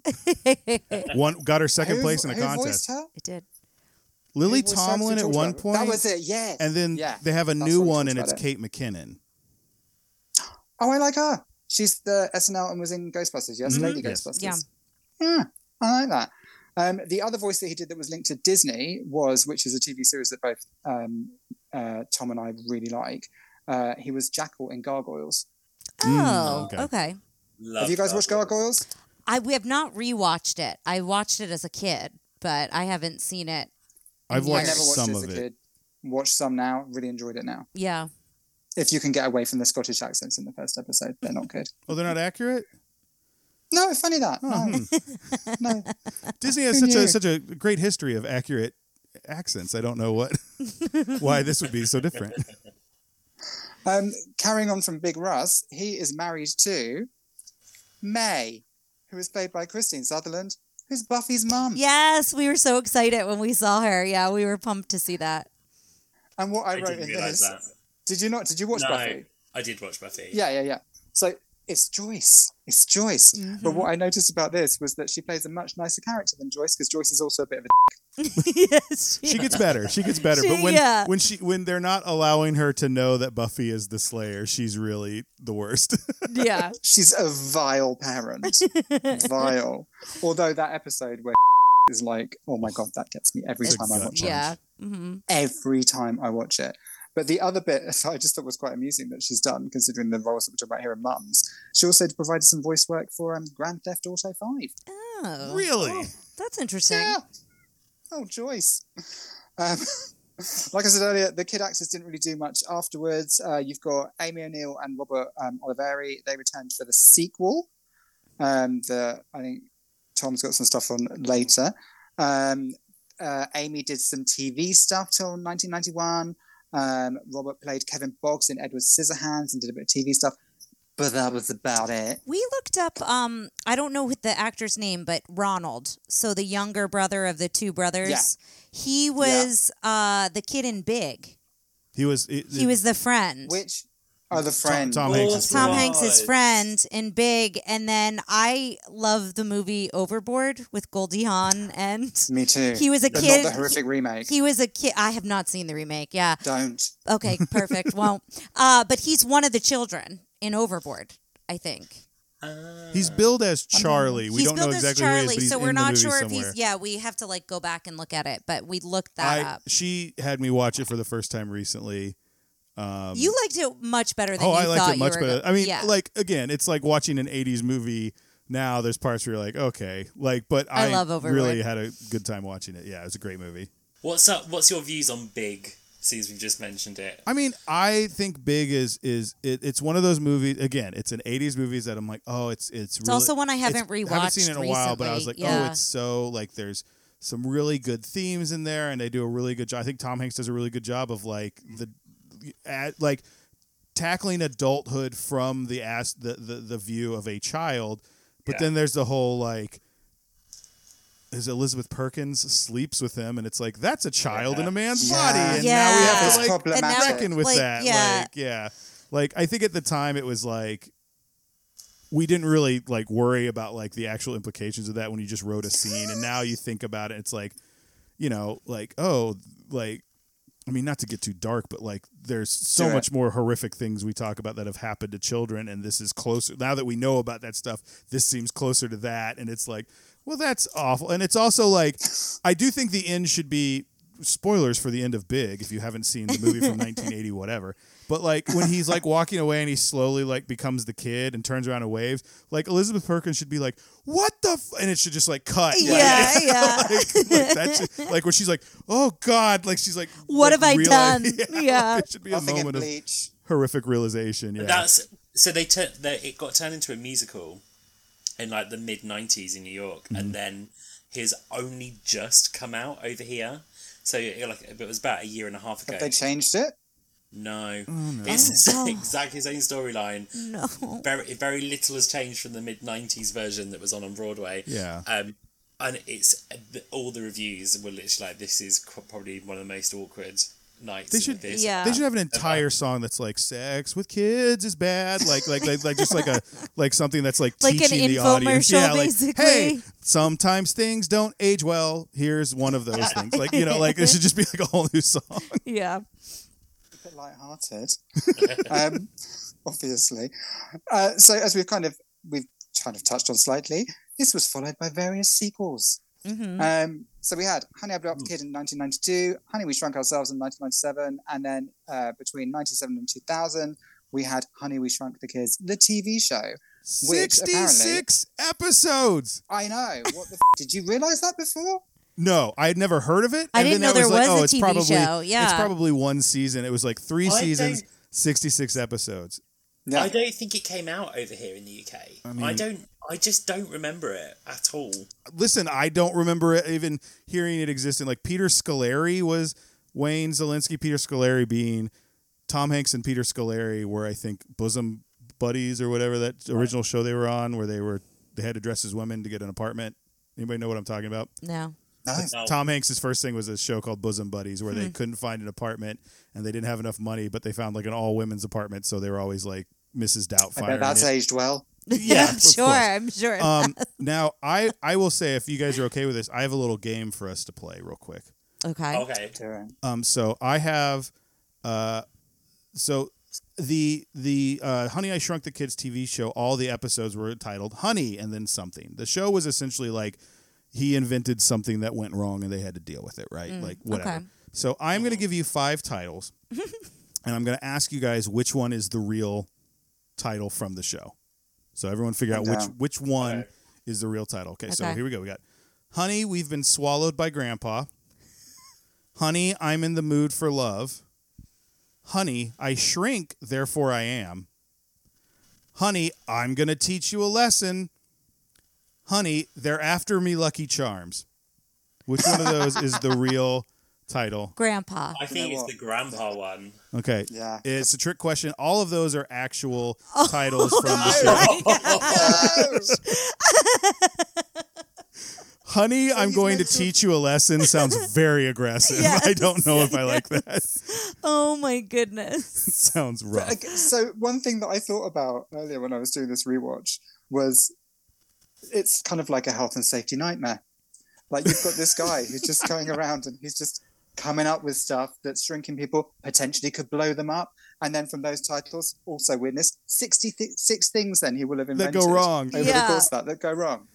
What the f***? Yeah, he's not banged up. What? Yeah. Why in like the 80s did we all just think inventor was a career path that like there's... Well, not only that, but you noticed too the Rube Goldberg machines. Like Back to the Future, Pee-wee's Big Adventure, and then this, it's all like inventors make things that are like, I press this and like the egg rolls down. Sequence and, happens. Like this always, they always are like, ooh, a Rube Goldberg. Yeah, Yeah. like, and it's something in the 80s we were like suddenly re-obsessed with Rube Goldberg machines again. Do you guys know what I'm talking about when I talk about Rube Goldberg machines? No, tell me. No, go for it. So it I'll was be basic. I think I'm assuming it was an American invention, but it was this guy who would draw these like pictures for newspapers that were like, you know, like modern technology has made it easier for you to cook an egg, and then it was the thing where it's like, oh, you press a button and then the button, like a bird flies out and then it pecks at some wood and then something falls down. Like that's like the joke is it's so overly complex Convoluted. to do a very simple task. Yeah, or like so in the movie when Yeah. he like tells her he's going to be downstairs and he and she gets the printout message, and it's like the whole series of things for her to get like a simple message. But like the beginning of Pee-wee or the beginning of Back to the Future, where it's like the 8 things happen to make the dog food come out. Yeah. But like that's what I'm saying. Between like 85 and 91, like we had 6 movies that were like, Gremlins. isn't this? Yeah, Gremlins did it too. Oh, yeah, they did. That's what he did. He's They like, I'm an loved it. inventor, and The shaving Yes. machine. I don't know the fuck? He was anybody. an inventor who was like would like go door to door with his inventions, which is even weirder. Yes, So that was a hard Asking to hurdle be to get sued. over. What has anybody here ever met an inventor who's like, I'm an inventor? No, because they would be a crazy person. They were just all how it wiped goes. out by their inventions going wrong. Yes, what happened. that's what's happening. Do you know the invention that I found the least believable in this movie wasn't even the shrink ray, okay? It was the dog biscuit machine. Because actually, can you imagine how fat that dog would Yes, be? I thought the Exactly, same Whatever thing. yeah. it wanted. Like, Bam. Quark dog biscuit. has so much willpower that he's not just like, meh, meh, meh. We saw this thing on TikTok lately where a lot of people have been doing this where they set up little things that the dog presses and like it says a Yes. word. Have you seen that? Yeah. So it'll press, it'll be like out, like Pool. potty, like whatever. So it's things. But Yeah. there's one that's like super complex. And there was this dog and it's sitting there and it's like outside Pool. pool. And I What? kept hitting that. And the woman's like, No. no. She's like, yeah, well, we're not gonna do it. And he's like, pool now. She's like, not now. Shut And then she up. reaches over and goes, later. And the dog stops, looks outside, looks back, and hits another button that goes, sad. And I was like devastated. There's a really scary one where the dog is like person upstairs. No, I hate that one. And like he literally keeps on walking to the bottom of the stairs and like looks up and then comes down and goes upstairs. Oh, no, Like, no. Oh, I don't like that one at That all. could be a horror movie. Here's the thing: we've described humor, we've described like emotion out. Like I was sad by this, like sad. I was like, oh god, and now we've described horror. Is this the new storytelling method that no one has jumped on yet? Have we discovered like we got to write a movie about like the dog that tells That stuff? It's like the communicates. animal equivalent of AI. Yeah, Yes. Yeah. person There is upstairs. a really There is a really funny one as well where it's I think it's a husky and like literally like the owner like says no to them for something and then he literally just presses it has a button that just goes Yeah, like over and over again. The owners will sometimes have fun with like the word that means like Yeah. I don't like this or whatever. Yeah. like you've now ruined anytime like our dog Lady just like looks upstairs for no reason. We're like, why are you doing that? Like, We're all Yeah, gonna die. she'll stare at We're something gonna that's die. not there, and I'm like, I don't like what maybe you can see that we Yes. can't see. like grandma or whatever. Yeah. Anyway, Thomas, you watched both the sequels, didn't you? I did. Oh, you I brave did soul! watch- How were they? So And I actually grew up watching Honey, I Blew Up the Kid. yeah, I think that one's probably That one I remember. I- I remember that I've seen it, but I didn't remember it like as vividly as this one. But I think I remember it better than I do the original, but I think I probably Okay. watched it more. I think we actually owned the VHS when I was a kid. And yeah, I remember watching it about a year ago and being like, oh, actually, this really wasn't great. But then having watched it yesterday, I was like, I don't know what I was seeing. Actually, it's a really great movie. Like, it's really good Okay. fun. Like, the whole idea, obviously, like, the child, the way they've recorded the baby, they just recorded the baby, like, just having fun and playing, like, Yeah. all the way through. But, like, all of you can really tell it's, like, an early 90s CGI and also, like, green screen. But what both my boyfriend Martin and I were really loved going was, like, actually, you can see the forced perspective and everything that they're doing in every single scene, and like where it's obviously they've made like a really tiny room, Yeah. and so like baby is literally from floor to ceiling, Mm-hmm. and they're like how they like patch that in with the actual inside of the house and everything works really really well. I really love it, and it has like this like Godzilla like feel of it. Like this like baby just like, and there is actually a moment where like this Asian tourist is just like, it's Godzilla, and they're like, no, it's my baby. Babyzilla. It's just so good, and it's like typical of those early 90s film where there's like some really high power CEO like guy who's actually the baddie, who's like the antagonist, and all he wants to do is to basically tranquilize the baby. But it's just, I really, really loved it. The thing that I found out about it was that originally this film wasn't going to be a sequel to Honey, I Shrunk the Kids. So originally it was going to be a film called Big Baby. And just on its own, just a movie about a big baby. I do think the title "Honey, I Blew Up the Kid" is problematic if you don't have a lot of context. Misleading. Yeah, Yes. Misleading. Yeah. because they keep going, "We're going to blow up the kids." They keep saying that like when they keep making the apple explode and they're trying to figure out what's wrong. Oh, yeah. So I'm like, Stuart Gordon would have done it. there you go, the original Yep. script. Well, how was the third one? Oh, the third one. So the third one, they the didn't get third back one. any of the cast, though, did they? Which always makes me think. Except for Rick Moranis, like that was the Yeah. only. He was the only person. So like the mum didn't come back. It was a Yeah. direct video. They wanted originally for it to have a theatrical release, but it was like Jeffrey Katzenberg was like in this moment of, wow, we're doing all of these straight to video sequels. Like I think we should do this as a straight to video sequel, and because it was the time of Return of Jafar and all of these kind of films. Is it the same time they released Splash 2? Probably. There's a Splash 2. Have you not seen this? No. Holy shit. Right, so Splash 2, it's got random people, I've got no idea who they are, and then Amy Asbeck plays Madison instead of Daryl Hannah, so it's got none of the original cast in it, and it's appalling. But for some reason, as a kid, I was like, in. Obsessed with and it, it was yeah. one of those cheesy late 90s sequels that Splash was Splash, and then 2 was obviously 2 as in TOO. It's one of them. There we So go. Now bad. I remember it existing. Now we go. Okay, yeah, And yeah, I yeah. swear it's on YouTube in various little chunks. Probably. I don't want to have to do work to watch this. Oh, trust me, you just don't want to watch it. It's There not we good. go. Sorry, Thomas. Sequel number 2? That's okay. So My bad. It was directed. I'm probably got this name right. I've got. Is it Carrie Kirkpatrick, who wrote? He wrote the film. He wrote James and Giant Peach, the film version, Love. which I love. I'm the biggest Roald Dahl fan, and yeah, just absolutely adored that film when I was a kid. He wrote the script for it, and then Jeffrey Katzenberg shelved it.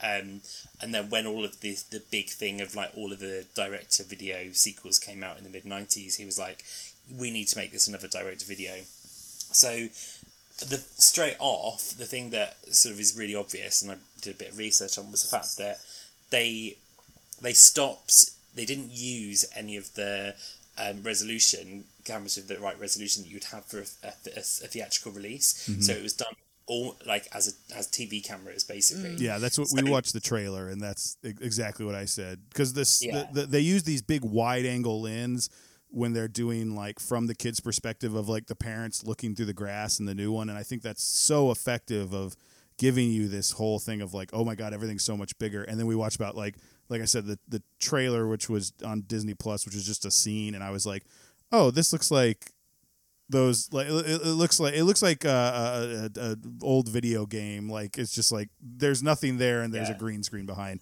Rick Moranis, and then the other actor who I can't think of his name, but he's in a bunch of stuff.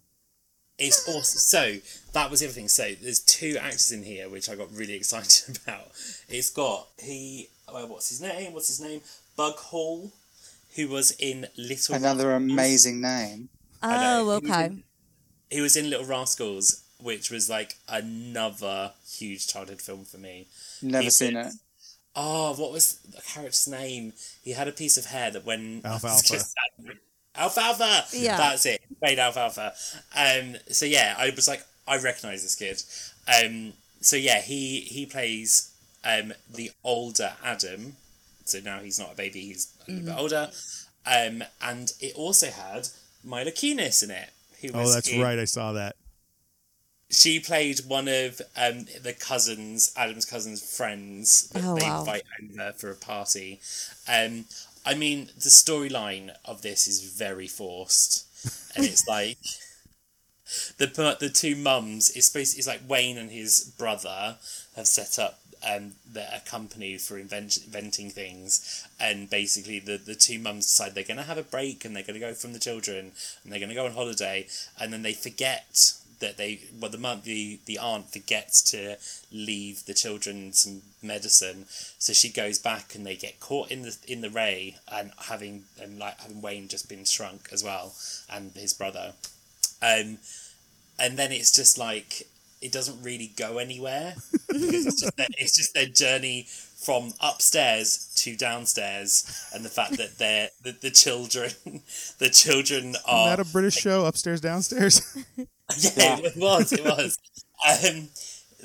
like the journey from upstairs to downstairs, and it basically the children are just having fun in the house. They're having a party, and like they're not they don't want them to have a party, so that they've got to be big so they can stop this party, and then they learn about their children more because they've been able to witness to spy on them. Basically, Oh, I hate it.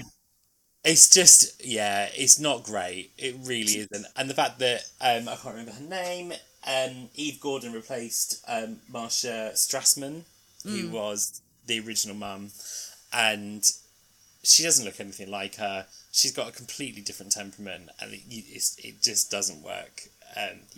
do you know the one thing that I saw about that movie, other than the fact that they had none of the original cast, is that it's only 75 minutes long. Yeah. Hey, we're all for short movies. Yeah, we're always like, make it shorter. I was really excited. This one's the longest. The original is the longest one in the trilogy, I guess. Yeah. But we have a thing where I get excited whenever I see a movie that's under 100 minutes long. I'm like, yes, let's do this. I'm into it, because now it feels like everything is like the 3-hour epic, and I'm like, oh, okay, no, I don't care. Yeah. But I feel like did you guys in your research, did you see that they're looking at a sequel? Yeah. With 100%. Josh Gad playing Yeah. Nick Zielinski Really? grown up. Yeah. And Ooh. it's something they started doing before the pandemic, and I would be open to it, I think. Well, yeah, it was originally the idea was it was going to be a Disney Plus, and then they said, well, we'll do a full movie, and now like who knows where that is. But the idea is he shrinks his kids. It's like he has 3 kids, I think, down to 5.5 inches, which I thought was A, very specific, and B, like that's a whole different movie if they're this tall. Yeah. Like that's maybe they've got a whole new take on it. Like instead of doing the same thing, I'm like interested. What is the movie if like, because they don't get lost. I mean, they can get lost, but it's like you see that way more easily. I don't know. Maybe that changed. But Rick Moranis during the pandemic said, "Yeah, if you guys get this off the ground, I'll come back." Wow. So he's gonna. I don't know if he's gonna have a big role. I don't know if he comes in for a cameo. It's like it's like. Instead, it's called like, Dad, I shrunk your Grandpa? grandkids. Yeah, Grandpa, I shrunk the grandkids. So it's right now it's tentatively titled as Shrunk. Okay. Yeah. So Did you see anything about the characters in it? No, other than Rick Moranis and Josh Gad. No. Okay, so there's some various characters have been announced for it. Mm-hmm. So they did mention it in. I think the last time it was mentioned was January 22. That Josh Gad said that he was now dealing with Rick Moranis again and blah, blah, blah, blah, and it was going to happen. So I did a bit of a dive on that one. They have announced who's playing Wayne is obviously going to be Rick Moranis. And then when it went down to Diane, his wife, just said deceased. Yeah, I saw that. Oh. So, yeah. So they're just going to sad. cut her out. Well, I think some so of she's like gone, so let's face it, change the actress and then just got rid. Yeah. I know the daughter retired Diane. from acting. I don't know. Maybe the mom did, or maybe again we've just fridged the mom. Which will if I want to. The original mum has died. The person that she has. So, yeah.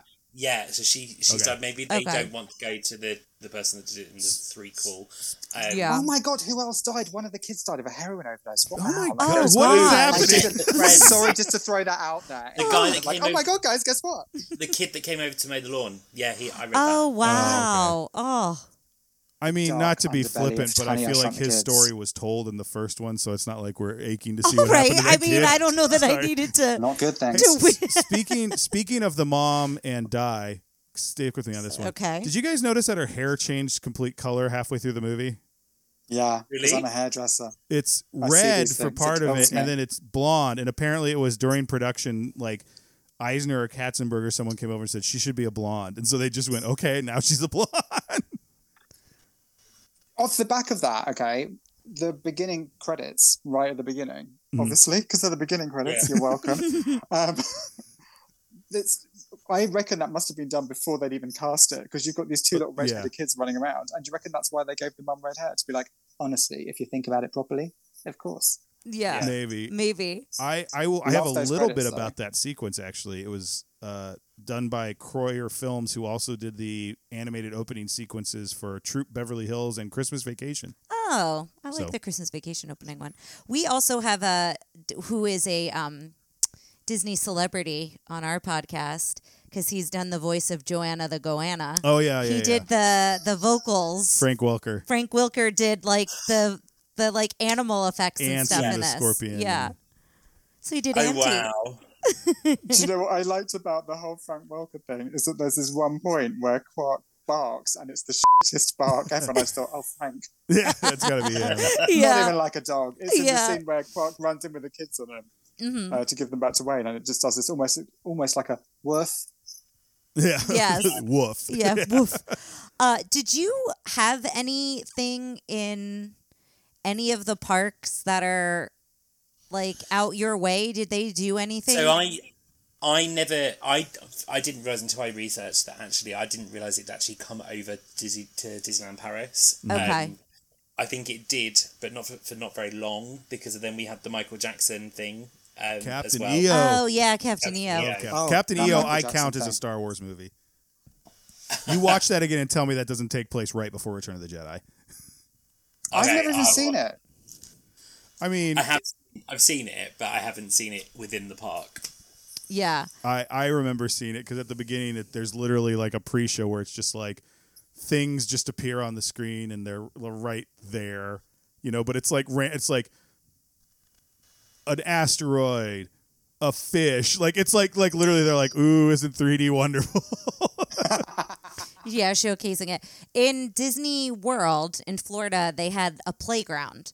So everything was big. Wow. So that was fun. I don't remember where in the park it was located. Do you Tara, have I'd information? love to tell you all Okay, that stuff. tell us so that all was about called the Honey, I Shrunk the Kids movie set adventure. It was fun. I remember that. It opened in 1990, and it was one of the quickest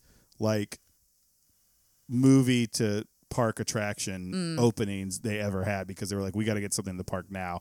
And it was. Did you go on it? Yeah, it was like a playscape. Yeah. It was like a huge kind of almost like a jungle gym kind of a thing. I had to beg my parents to go because they're like, I'm not waiting in line for a playground. It was also hot. Like there Yeah, was it's no outside. shade. Yeah. So and we always went in the summer to Disney World, so it was always like so humid and brutal. And but there's a line Definitely. that's like, you're about to shrink, and you go in, and there's I think there's Aunties there. He's not doing it. Like they're all still things. There's a Yeah. spider web like crawl around thing. There's a Kodak, because it was sponsored by Kodak. So there's a Kodak. yeah, there's a film giant roll camera that's a slide. or film. It's a canister that's kind of done That's out. what It's a it is, slide, yeah.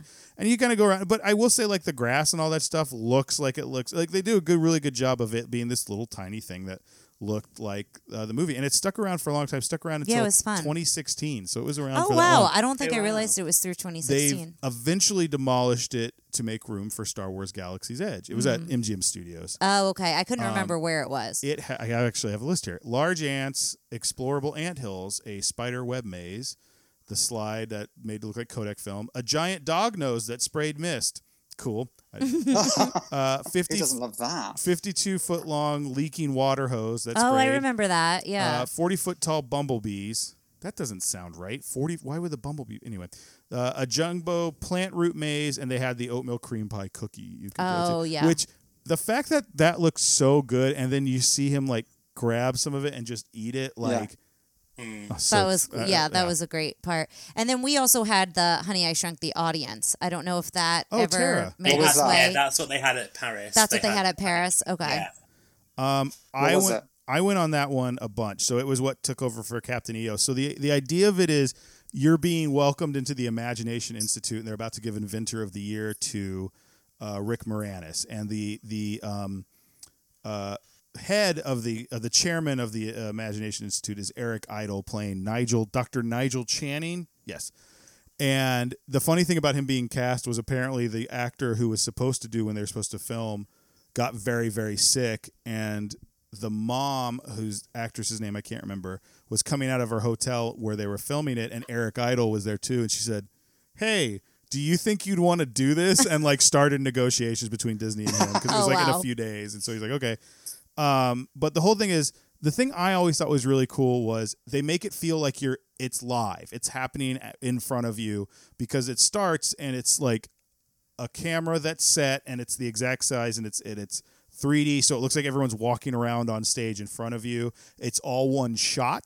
So like, that's pretty impressive that they're doing a 3D movie, but like, cause they have to film it on 3D film and then to go, hey, we have to do this and not mess up. Yeah. So Zelensky comes in and he's shrunk himself and he's in like a thing, and he comes out into the audience, so he looks like he's right there, and he's like, "Hey, I've got this hover thing," and he floats around. Then he gets lost. So then it's Nick trying to show off his inventions for a while, and like there's like a duplicator, and the little kid Adam puts a rat in the duplicator, and then a bunch of rats come out, and then there's air that comes up at your feet to see like this like storm of rats is coming, which I hated. Yeah. As a kid, when I figured out it was air, it didn't bother me. But the first time it happened, I was like, "What is that?" Like, I did not like it at all. Anytime there are like tricks like that, the Alien Encounter is another. I loved that ride, yes. but that was another one where Yes. like they'd spray something on you and ugh.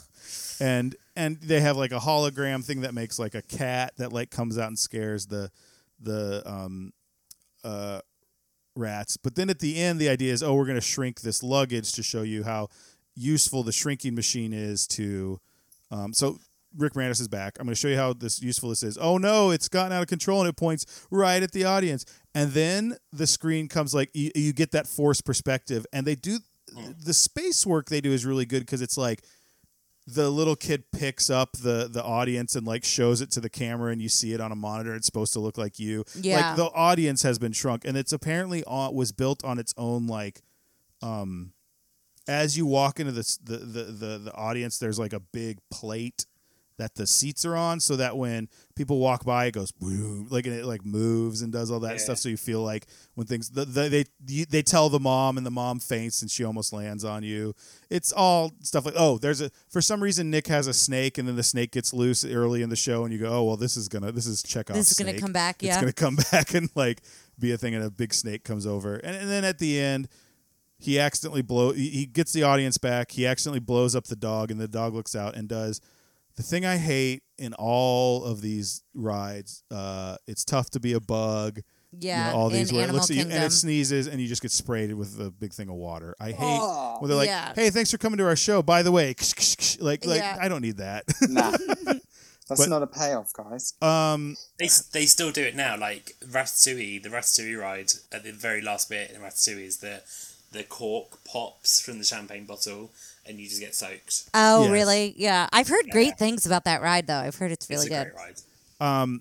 It has all the original actors who like they don't bring in any characters and replace them. So it's mom, dad, Nick, and Adam. Amy has retired from acting at this point, so she's out. It replaced Captain EO. I'm a big Captain EO dork because again, when I was a kid, I was convinced it was a Star Wars movie, and I have yet to be unconvinced I might of be that. wrong, but I think it was the other way around at Paris. I think they had They had Honey I Shrunk the Honey I Shrunk the Audience first when it opened, and then Captain EO. I think They brought because- Captain EO back. I don't know if the thing with Paris, but like before having Michael Jackson on something was more of a controversy now, but like they brought it back as kind of like an anniversary thing here, and then I think they just now it's probably one of those attractions where it's like, hey, do you want to watch Star Wars trailers? Hey, do you want to see the new Marvel trailers? Like, just come in. It's for dads to get out of the hot Florida sun. It's like getting here and just be cool for a little while because you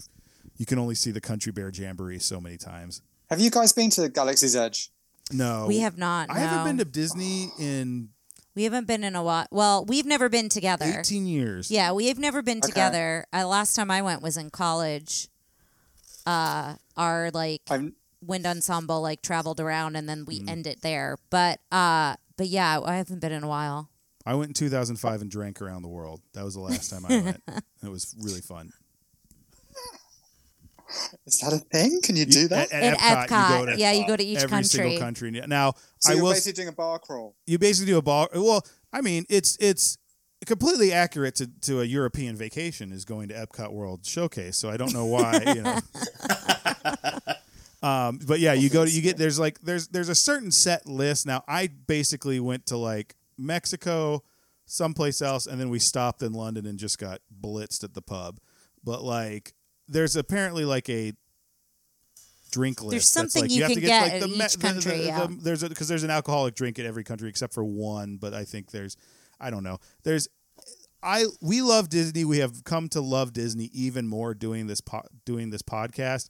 But like, and I'm not one of those people who's like Disney adults. Like if you go go to Disney on your own. I would love to go to Disney on your own. I love to do that stuff. Yeah. But the people who are like, you don't know the drink around the world. I'm like, I don't know, man. Like only got so much space in this brain. But like, there's apparently a list. There's an argument whether when you start the World Showcase, yeah, there's you an start argument on the left which way or the you right, go first. and people getting big fights about this. And I'm like, okay, cool, man. All you got to do, like, the only thing I really have a big problem with is the Norway ride is gone, which I used to love with the trolls because I used to be a big they put a Frozen troll ride thing in there instead. Yeah. The Frozen ride looks cool. I will say the Frozen ride looks really cool. However, I miss those trolls. Are they building Arendelle at Walt Disney World? Because we're getting that in Disneyland Paris. No, they're not. Ooh, No. That's exciting. I think they might just be building a new ride. I don't think they're doing a whole world. We're getting the whole Arendelle. We're getting like a massive lake where I think they're going to be putting Phantasmic. Or something cool. Like that. Yeah. And then they're doing Arendelle as being created, like the whole village, the whole kingdom, and then it's like a huge ice mountain, and then a castle as well, which is going to be like an Anna and Elsa meet and greet dinner thing. Man. Yeah, that's cool. And the ride from Epcot. Are they actually expanding the park? Yeah. It will be bigger. Because that's the thing with Disneyland Paris is it's tiny. Yeah. It's tiny. And like the studios is tiny, but basically it's been extended out towards Val d'Europe, which is the town. And then they've got this lake, and eventually it will have 3 parks going off it, like 3 worlds. It'll have Arendelle, something else on the right hand side, but on the left was supposed to be Paris's version of Galaxy's Edge, but nothing's been said about that for about 2 years. So everyone thinks it's like on the back burner, and they think it's going to be like the Avatar land from Animal Kingdom. Oh, okay. Yeah. So, so it's been like trebled in size. Why did Galaxy's Edge flop? Because it did, didn't it? It wasn't well received. That felt like a gotcha question first. Like we were like calling us out on it. Like now we're here. Why you're here? Why you two tell us? Why did it flop? My personal opinion, it flopped because people wanted a Star Wars park. They didn't want something that was canon. Because you go to Galaxy Edge and it's like the planet's Batuu, and it's basically like this. You're taking part in the story, and like people want to see C-3PO, R2-D2, they want Chewbacca, they want everything that is the Star Wars franchise, but they don't want something that is separate. And I think people have been like sort of general fans, not hardcore fans. General fans are sort of a bit disappointed with it. But whereas hardcore fans are loving it, it's Funny enough, I was a friend of ours who is also a game developer is moving out of the States. So we went to her like going away party last night, and I met a guy who used to do stuff for LucasArts, and like he's like, I've done 33 Star Wars games. Like he's a concept artist, and I was like really like, let me just annoy you with questions for the next 20 minutes. And he was talking about the thing that's hard with Star Wars stuff, and one of the reasons he's like, I'd love to not do a Star Wars game is he's like, because if it's too new, everybody is like, no, I don't recognize this. This isn't my Star Wars. And then if you do, if it's too much the same, everyone goes like, well, I've seen this before, and it's like this real tiny sweet spot. I will say I like the idea that like this is Batuu and it's this and this and it's very recognizable. But the fact that like they're like, and it takes place between episode 8 and 9. I'm like, okay, fine. Like no one's gonna care if like I'm not gonna be like, excuse me, Boba Fett should not be walking around with Kylo Ren. Like, and if someone says that, like, you deserve to be out in the hot heat in Florida, whatever. But like the fact that they can't just, and they'll do that every once in a while now, and I think they're getting more and more into like, look, let's just get our characters out there, because you've got the Avengers stuff in California, and they're so good at like, all they do is when a new movie comes out, they're like, we have 3 new characters, and they walk out, and everyone goes, oh, it's those new characters. Right. That's what like, it's like in Paris as well. Yeah, and like doing that at Star Wars, and not because they're releasing stuff from all over the timeline and not being held to like a certain time period. Have an Ewok talk to Anakin Skywalker. Like, who cares? Like, just like no one when you're in Disneyland goes like, you know, and now everything's, you know, a multiverse or whatever. But like, Disney was the first multiverse, and no one was going like, well, Snow White and Cinderella shouldn't be in the same room together. Like, no one cares. Like, they're there to have fun. It's the interactions and not the like bird's eye view. I personally like, listen, I could go into a whole thing where I think canon and like officiality is like ruins narrative and that sort of thing. Like, anytime someone goes, well, that's not the official canon, I'm like, why are you restricting creativity to this like specific thing? And I understand, like the Ewok movies, just saying they're out of the canon, but they're canon. I They're love canon. them. My favorite book, there's a book called Death Troopers, which is a Star Wars zombie story, and like anybody who it's completely, they're like, there's no way this has anything to do with the Disneyfied version, because I will say, until certain characters show up, which I highly suggest everyone reads it, it feels like an Aliens book. It feels like I'm reading an Aliens book inside the Star Wars. Like, it's real dark. It's real like people are dying. It's gory. Like, it's so off. And I'm like, oh, I miss.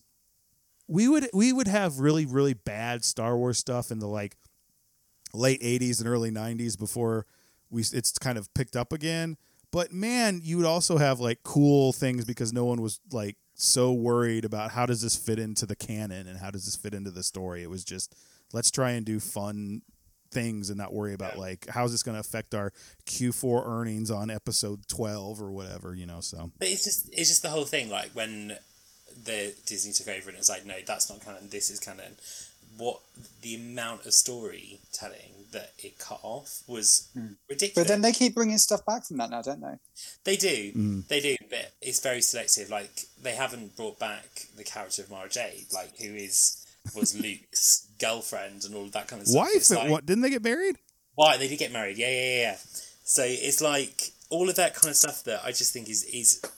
I read something about that the other day. Wait, carry on, because apparently she might come back in a different guise. They've been saying this like every time a new film comes out. Oh, Mara Jade's going to be in this. Mara Jade's going to be in this one, and yeah, it's not going to happen how Star Wars fans want. Is basically, I'm not an atypical Star Wars fan.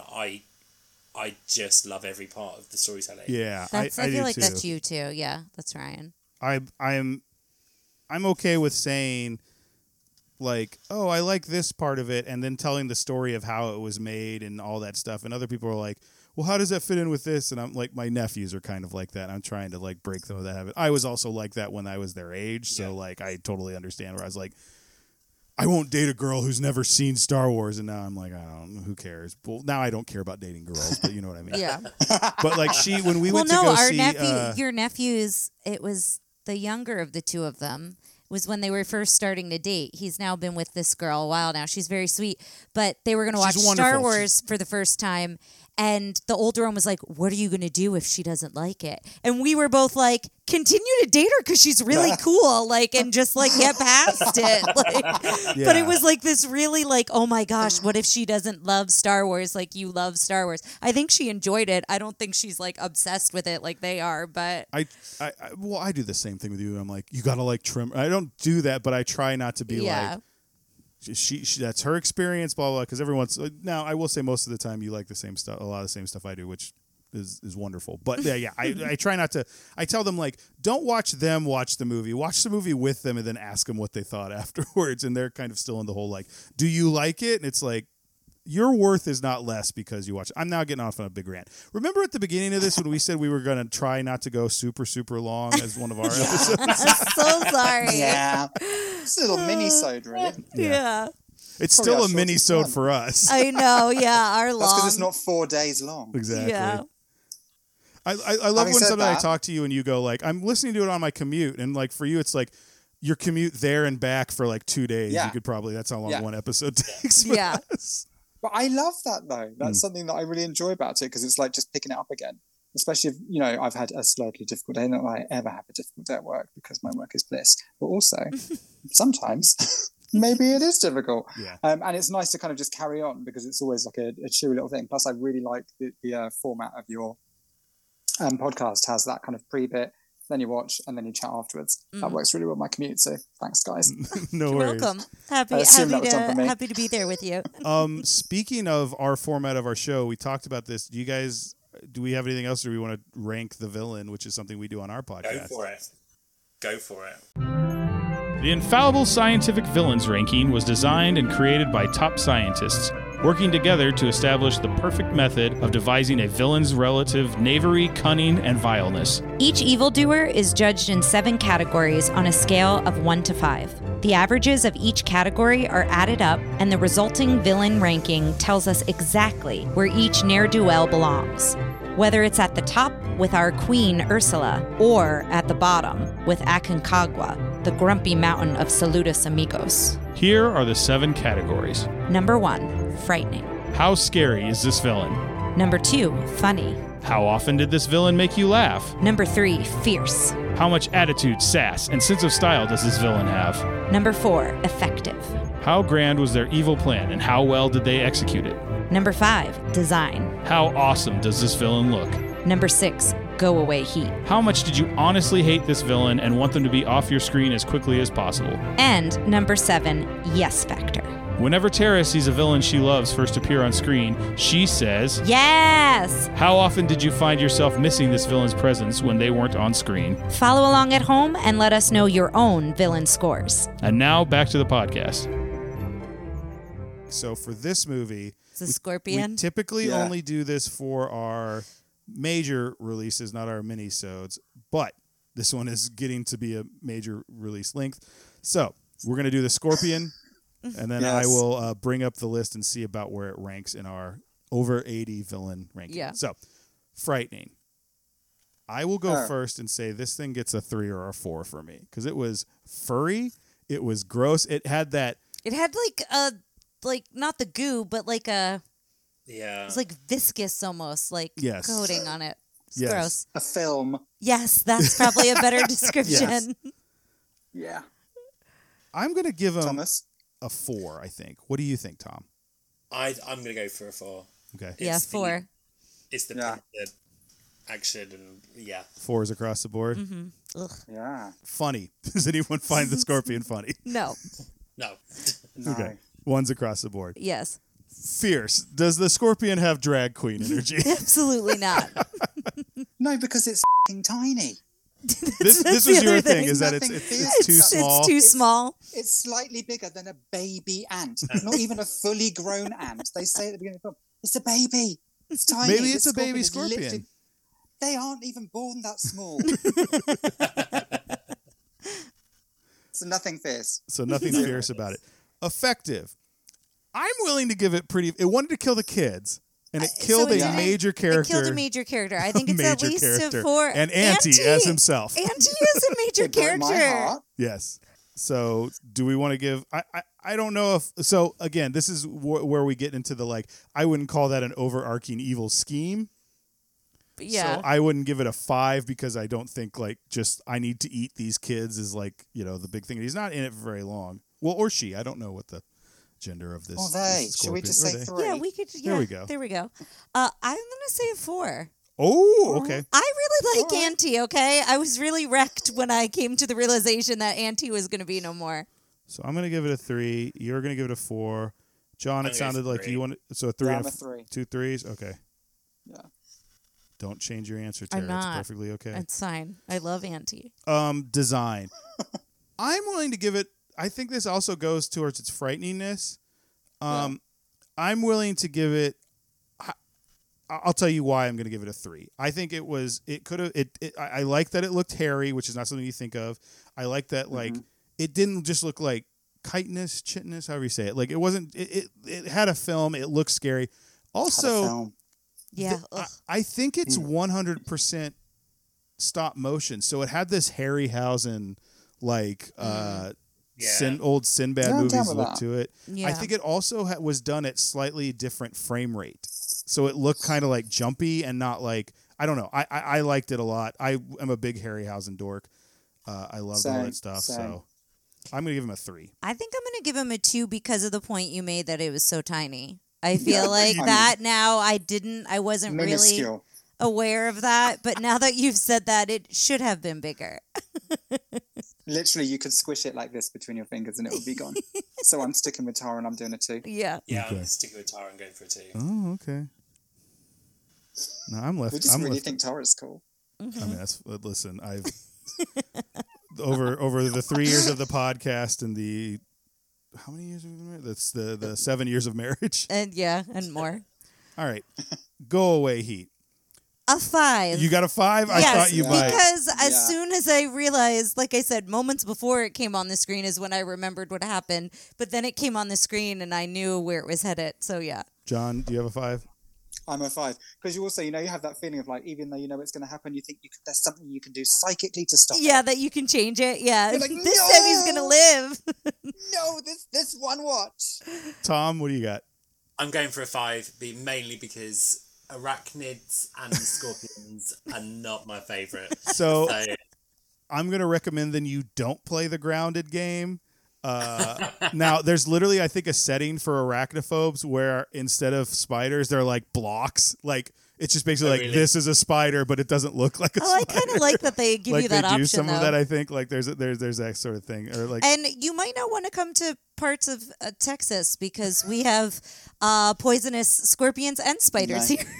No. I I mean, there might be other reasons you don't want to come to Texas, which I also would respect and support, but Maybe in certain parts. might Just be a saying. reason why we're eventually looking to not be here. But yeah, we I had I a- worked upstate New York, and literally, even the spiders there, like they're wolf spiders. oh yeah, So, like, No. laid in my cabin at night No. and looking up at the ceiling and could see oh spiders. no, No, just no. Nope. No.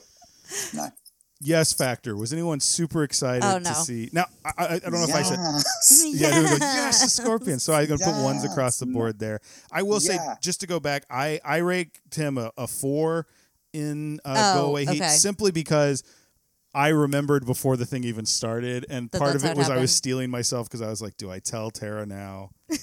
Like, I don't know why. So kind of like I was more thinking. yeah. I Well, don't that's know. what was that? Turner and Hooch. So we did that on the Yeah. podcast. Have you guys seen Turner and Hooch? Mhm. Okay, Oh my god! Once when I was about and years old. I knew going into it, like he prepared me because I'd never seen it, and he told me what was going to happen with the dog. And then I forgot because I was enjoying the movie and it was fun and it was delightful and it's cute. And then it happened, Then it was gone. and I was hysterical. Like I was hard to console. Like it was really bad. I was heaving, crying. It was so bad.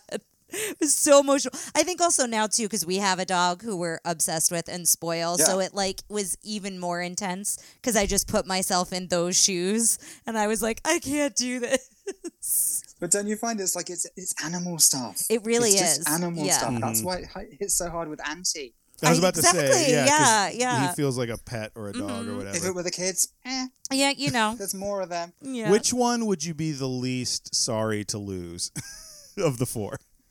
Ron. I would Okay. say Ron until he forms a relationship until with Auntie. Auntie. Yeah, then I would say Little Russ for 2 reasons. One, I like Ron because he has got a good turn, and I also think he's a good foil when Amy like grabs his ears and she's like, "If you were asleep, would this hurt?" Like, Oh, yeah. he's good for that stuff. And but also, can we talk about the quick makeout scene they have where they are going? They're going at it. Oh my god! Yeah. I felt like there was this level of violation when I Yes. was watching that earlier. Yeah. Because like- my god, they like each other. This is Yeah. And it's the very actors. uncomfortable to see. Do Yeah. you think it was they were into each other and they're like, let's do this? This is our moment. You know, when they talk about intimacy coaching now, that wasn't there. No, that No, wasn't there that for was- that. they were just They just Absolutely said, not. guys, go for it. Yeah, sure. yeah. Just to give you guys an update of where they fit in. So Scorpion was a 17.3 is what the ranking was. Okay. And they came in, they are tied for 47th with Sid from Toy Story and King Louie from The Jungle Book. Okay, all right. Oh. Interesting choices. Yes. It's Why fun. did Louis get that? Go back and listen to our Jungle Book episode. I don't know. That was 2 years ago. That is such a fob off right I don't remember. I don't remember. We've done so many episodes. Commit. That was our first year because that was when we were just doing those movies before we started. Yeah, so we doing didn't other stuff. we didn't have the villain ranking in the beginning, so we actually went back. So I do wonder with some of them. That was at Cinderella. Was that at Cinderella? I don't remember, but Or I do Peter wonder. Pan. I do wonder with the ones that we went back and did, if we had done it after we had just watched it, would the numbers be like a little different? But you know, it is what it is. We're here now. It has been wonderful. It has been very joyous. It's been great to actually finally see you. Yeah, it's been so great to connect, both like on the internets, like on Instagram and everything, but now like to spend an afternoon or I guess an evening for you, right? Yeah, spend some time together. Well, listen, I will call it now. If you two need a guest host for the Ewok Adventures episode, you get back. We'll make that happen, and I'll finally Double get her to watch episode. the second one. Yeah, I haven't seen the second one, so No, I It's haven't gonna- seen the second one. It's I've going to only seen traumatize you, first. Tara. I'm ready for It'll it. traumatize you early though, so that's Okay, good. It's so the get first it over. 5 It's like minutes, ripping yes. a Band-Aid There off. you go. Okay, got it. I'm The glad. big I was the gonna say, big question I need to ask: have you watched the holiday special? I have don't not. watch Have it. you? I've tried. Yeah. I just get bored. I'm like, not only like to me, it's a train wreck, but it's also just like boring. And I'm like, I've kind of sat there with it on YouTube and gone like, skip forward, and done that. But like, I haven't like sat down and mixed a drink and watched it or whatever. Be Arthur Me- having like a 5-minute solo, just telling everyone to leave a pub. You know, it's Yeah. great. To me, it was like the writers went out and got absolutely faced, and then wrote something that at the time they thought was genius. Well, Star Wars is such a watershed moment in entertainment, and this feels like Star Wars is a movie that looks forward in what entertainment is going to be, and the holiday special looks like it's looking backwards into like the Sonny and Cher show and like variety shows, and it just feels like they got all these like old writers who had done a certain amount of stuff, and they're like, hey, write this stuff for the Star Wars, and they're like, I haven't seen Star Wars, like whatever. So it just feels like, I think that's why it's so at odds with each other. But and then you've got Carrie Fisher, who's apparently like doped up on Percocets the whole time or whatever, like trying like singing. You'd need to be. Listen, like she may have had the best plan of everybody on that set. So. Yeah. She knew how to get through that. So, I think that's it. That is a bumper episode. That is a bumper. I'm just looking at the time. That is a massive episode. Thank you for coming on. Please come back again. Absolutely. Yes, we would love to. Yeah, this was great. And, you know, if you're looking for long episodes, we're the ones to call. Because we just get sidetracked. But yeah, thank you so much for the invitation. This was great. Thanks for listening to Tara and Ryan's Princess Diaries. If you've got a Disney story to share, a bone to pick with us, or just want to say hello, call the Princess Diaries hotline at 707-YO-TRPD1. That's 707-968-7731. You can send us an email at trprincessdiaries@gmail.com, tweet at us at trpdiaries on Twitter, or check out our Instagram at trprincessdiaries. Join the Facebook group to post Disney memes, vote in our Disney-themed brackets, and meet other fairy tale friends. Facebook.com/groups/trprincessdiaries. Tara and Ryan's Princess Diaries are available on iTunes, Stitcher, Spotify, or wherever you get your podcasts. Wherever you hear us, please be our knight in shining armor and give us a 5-star review. Check out pods.link/trprincessdiaries for all the places you can find us on the web, including how you can support us through our Coffee account or our Redbubble merchandise store. Thanks again, and until next time, remember to always live happily ever after.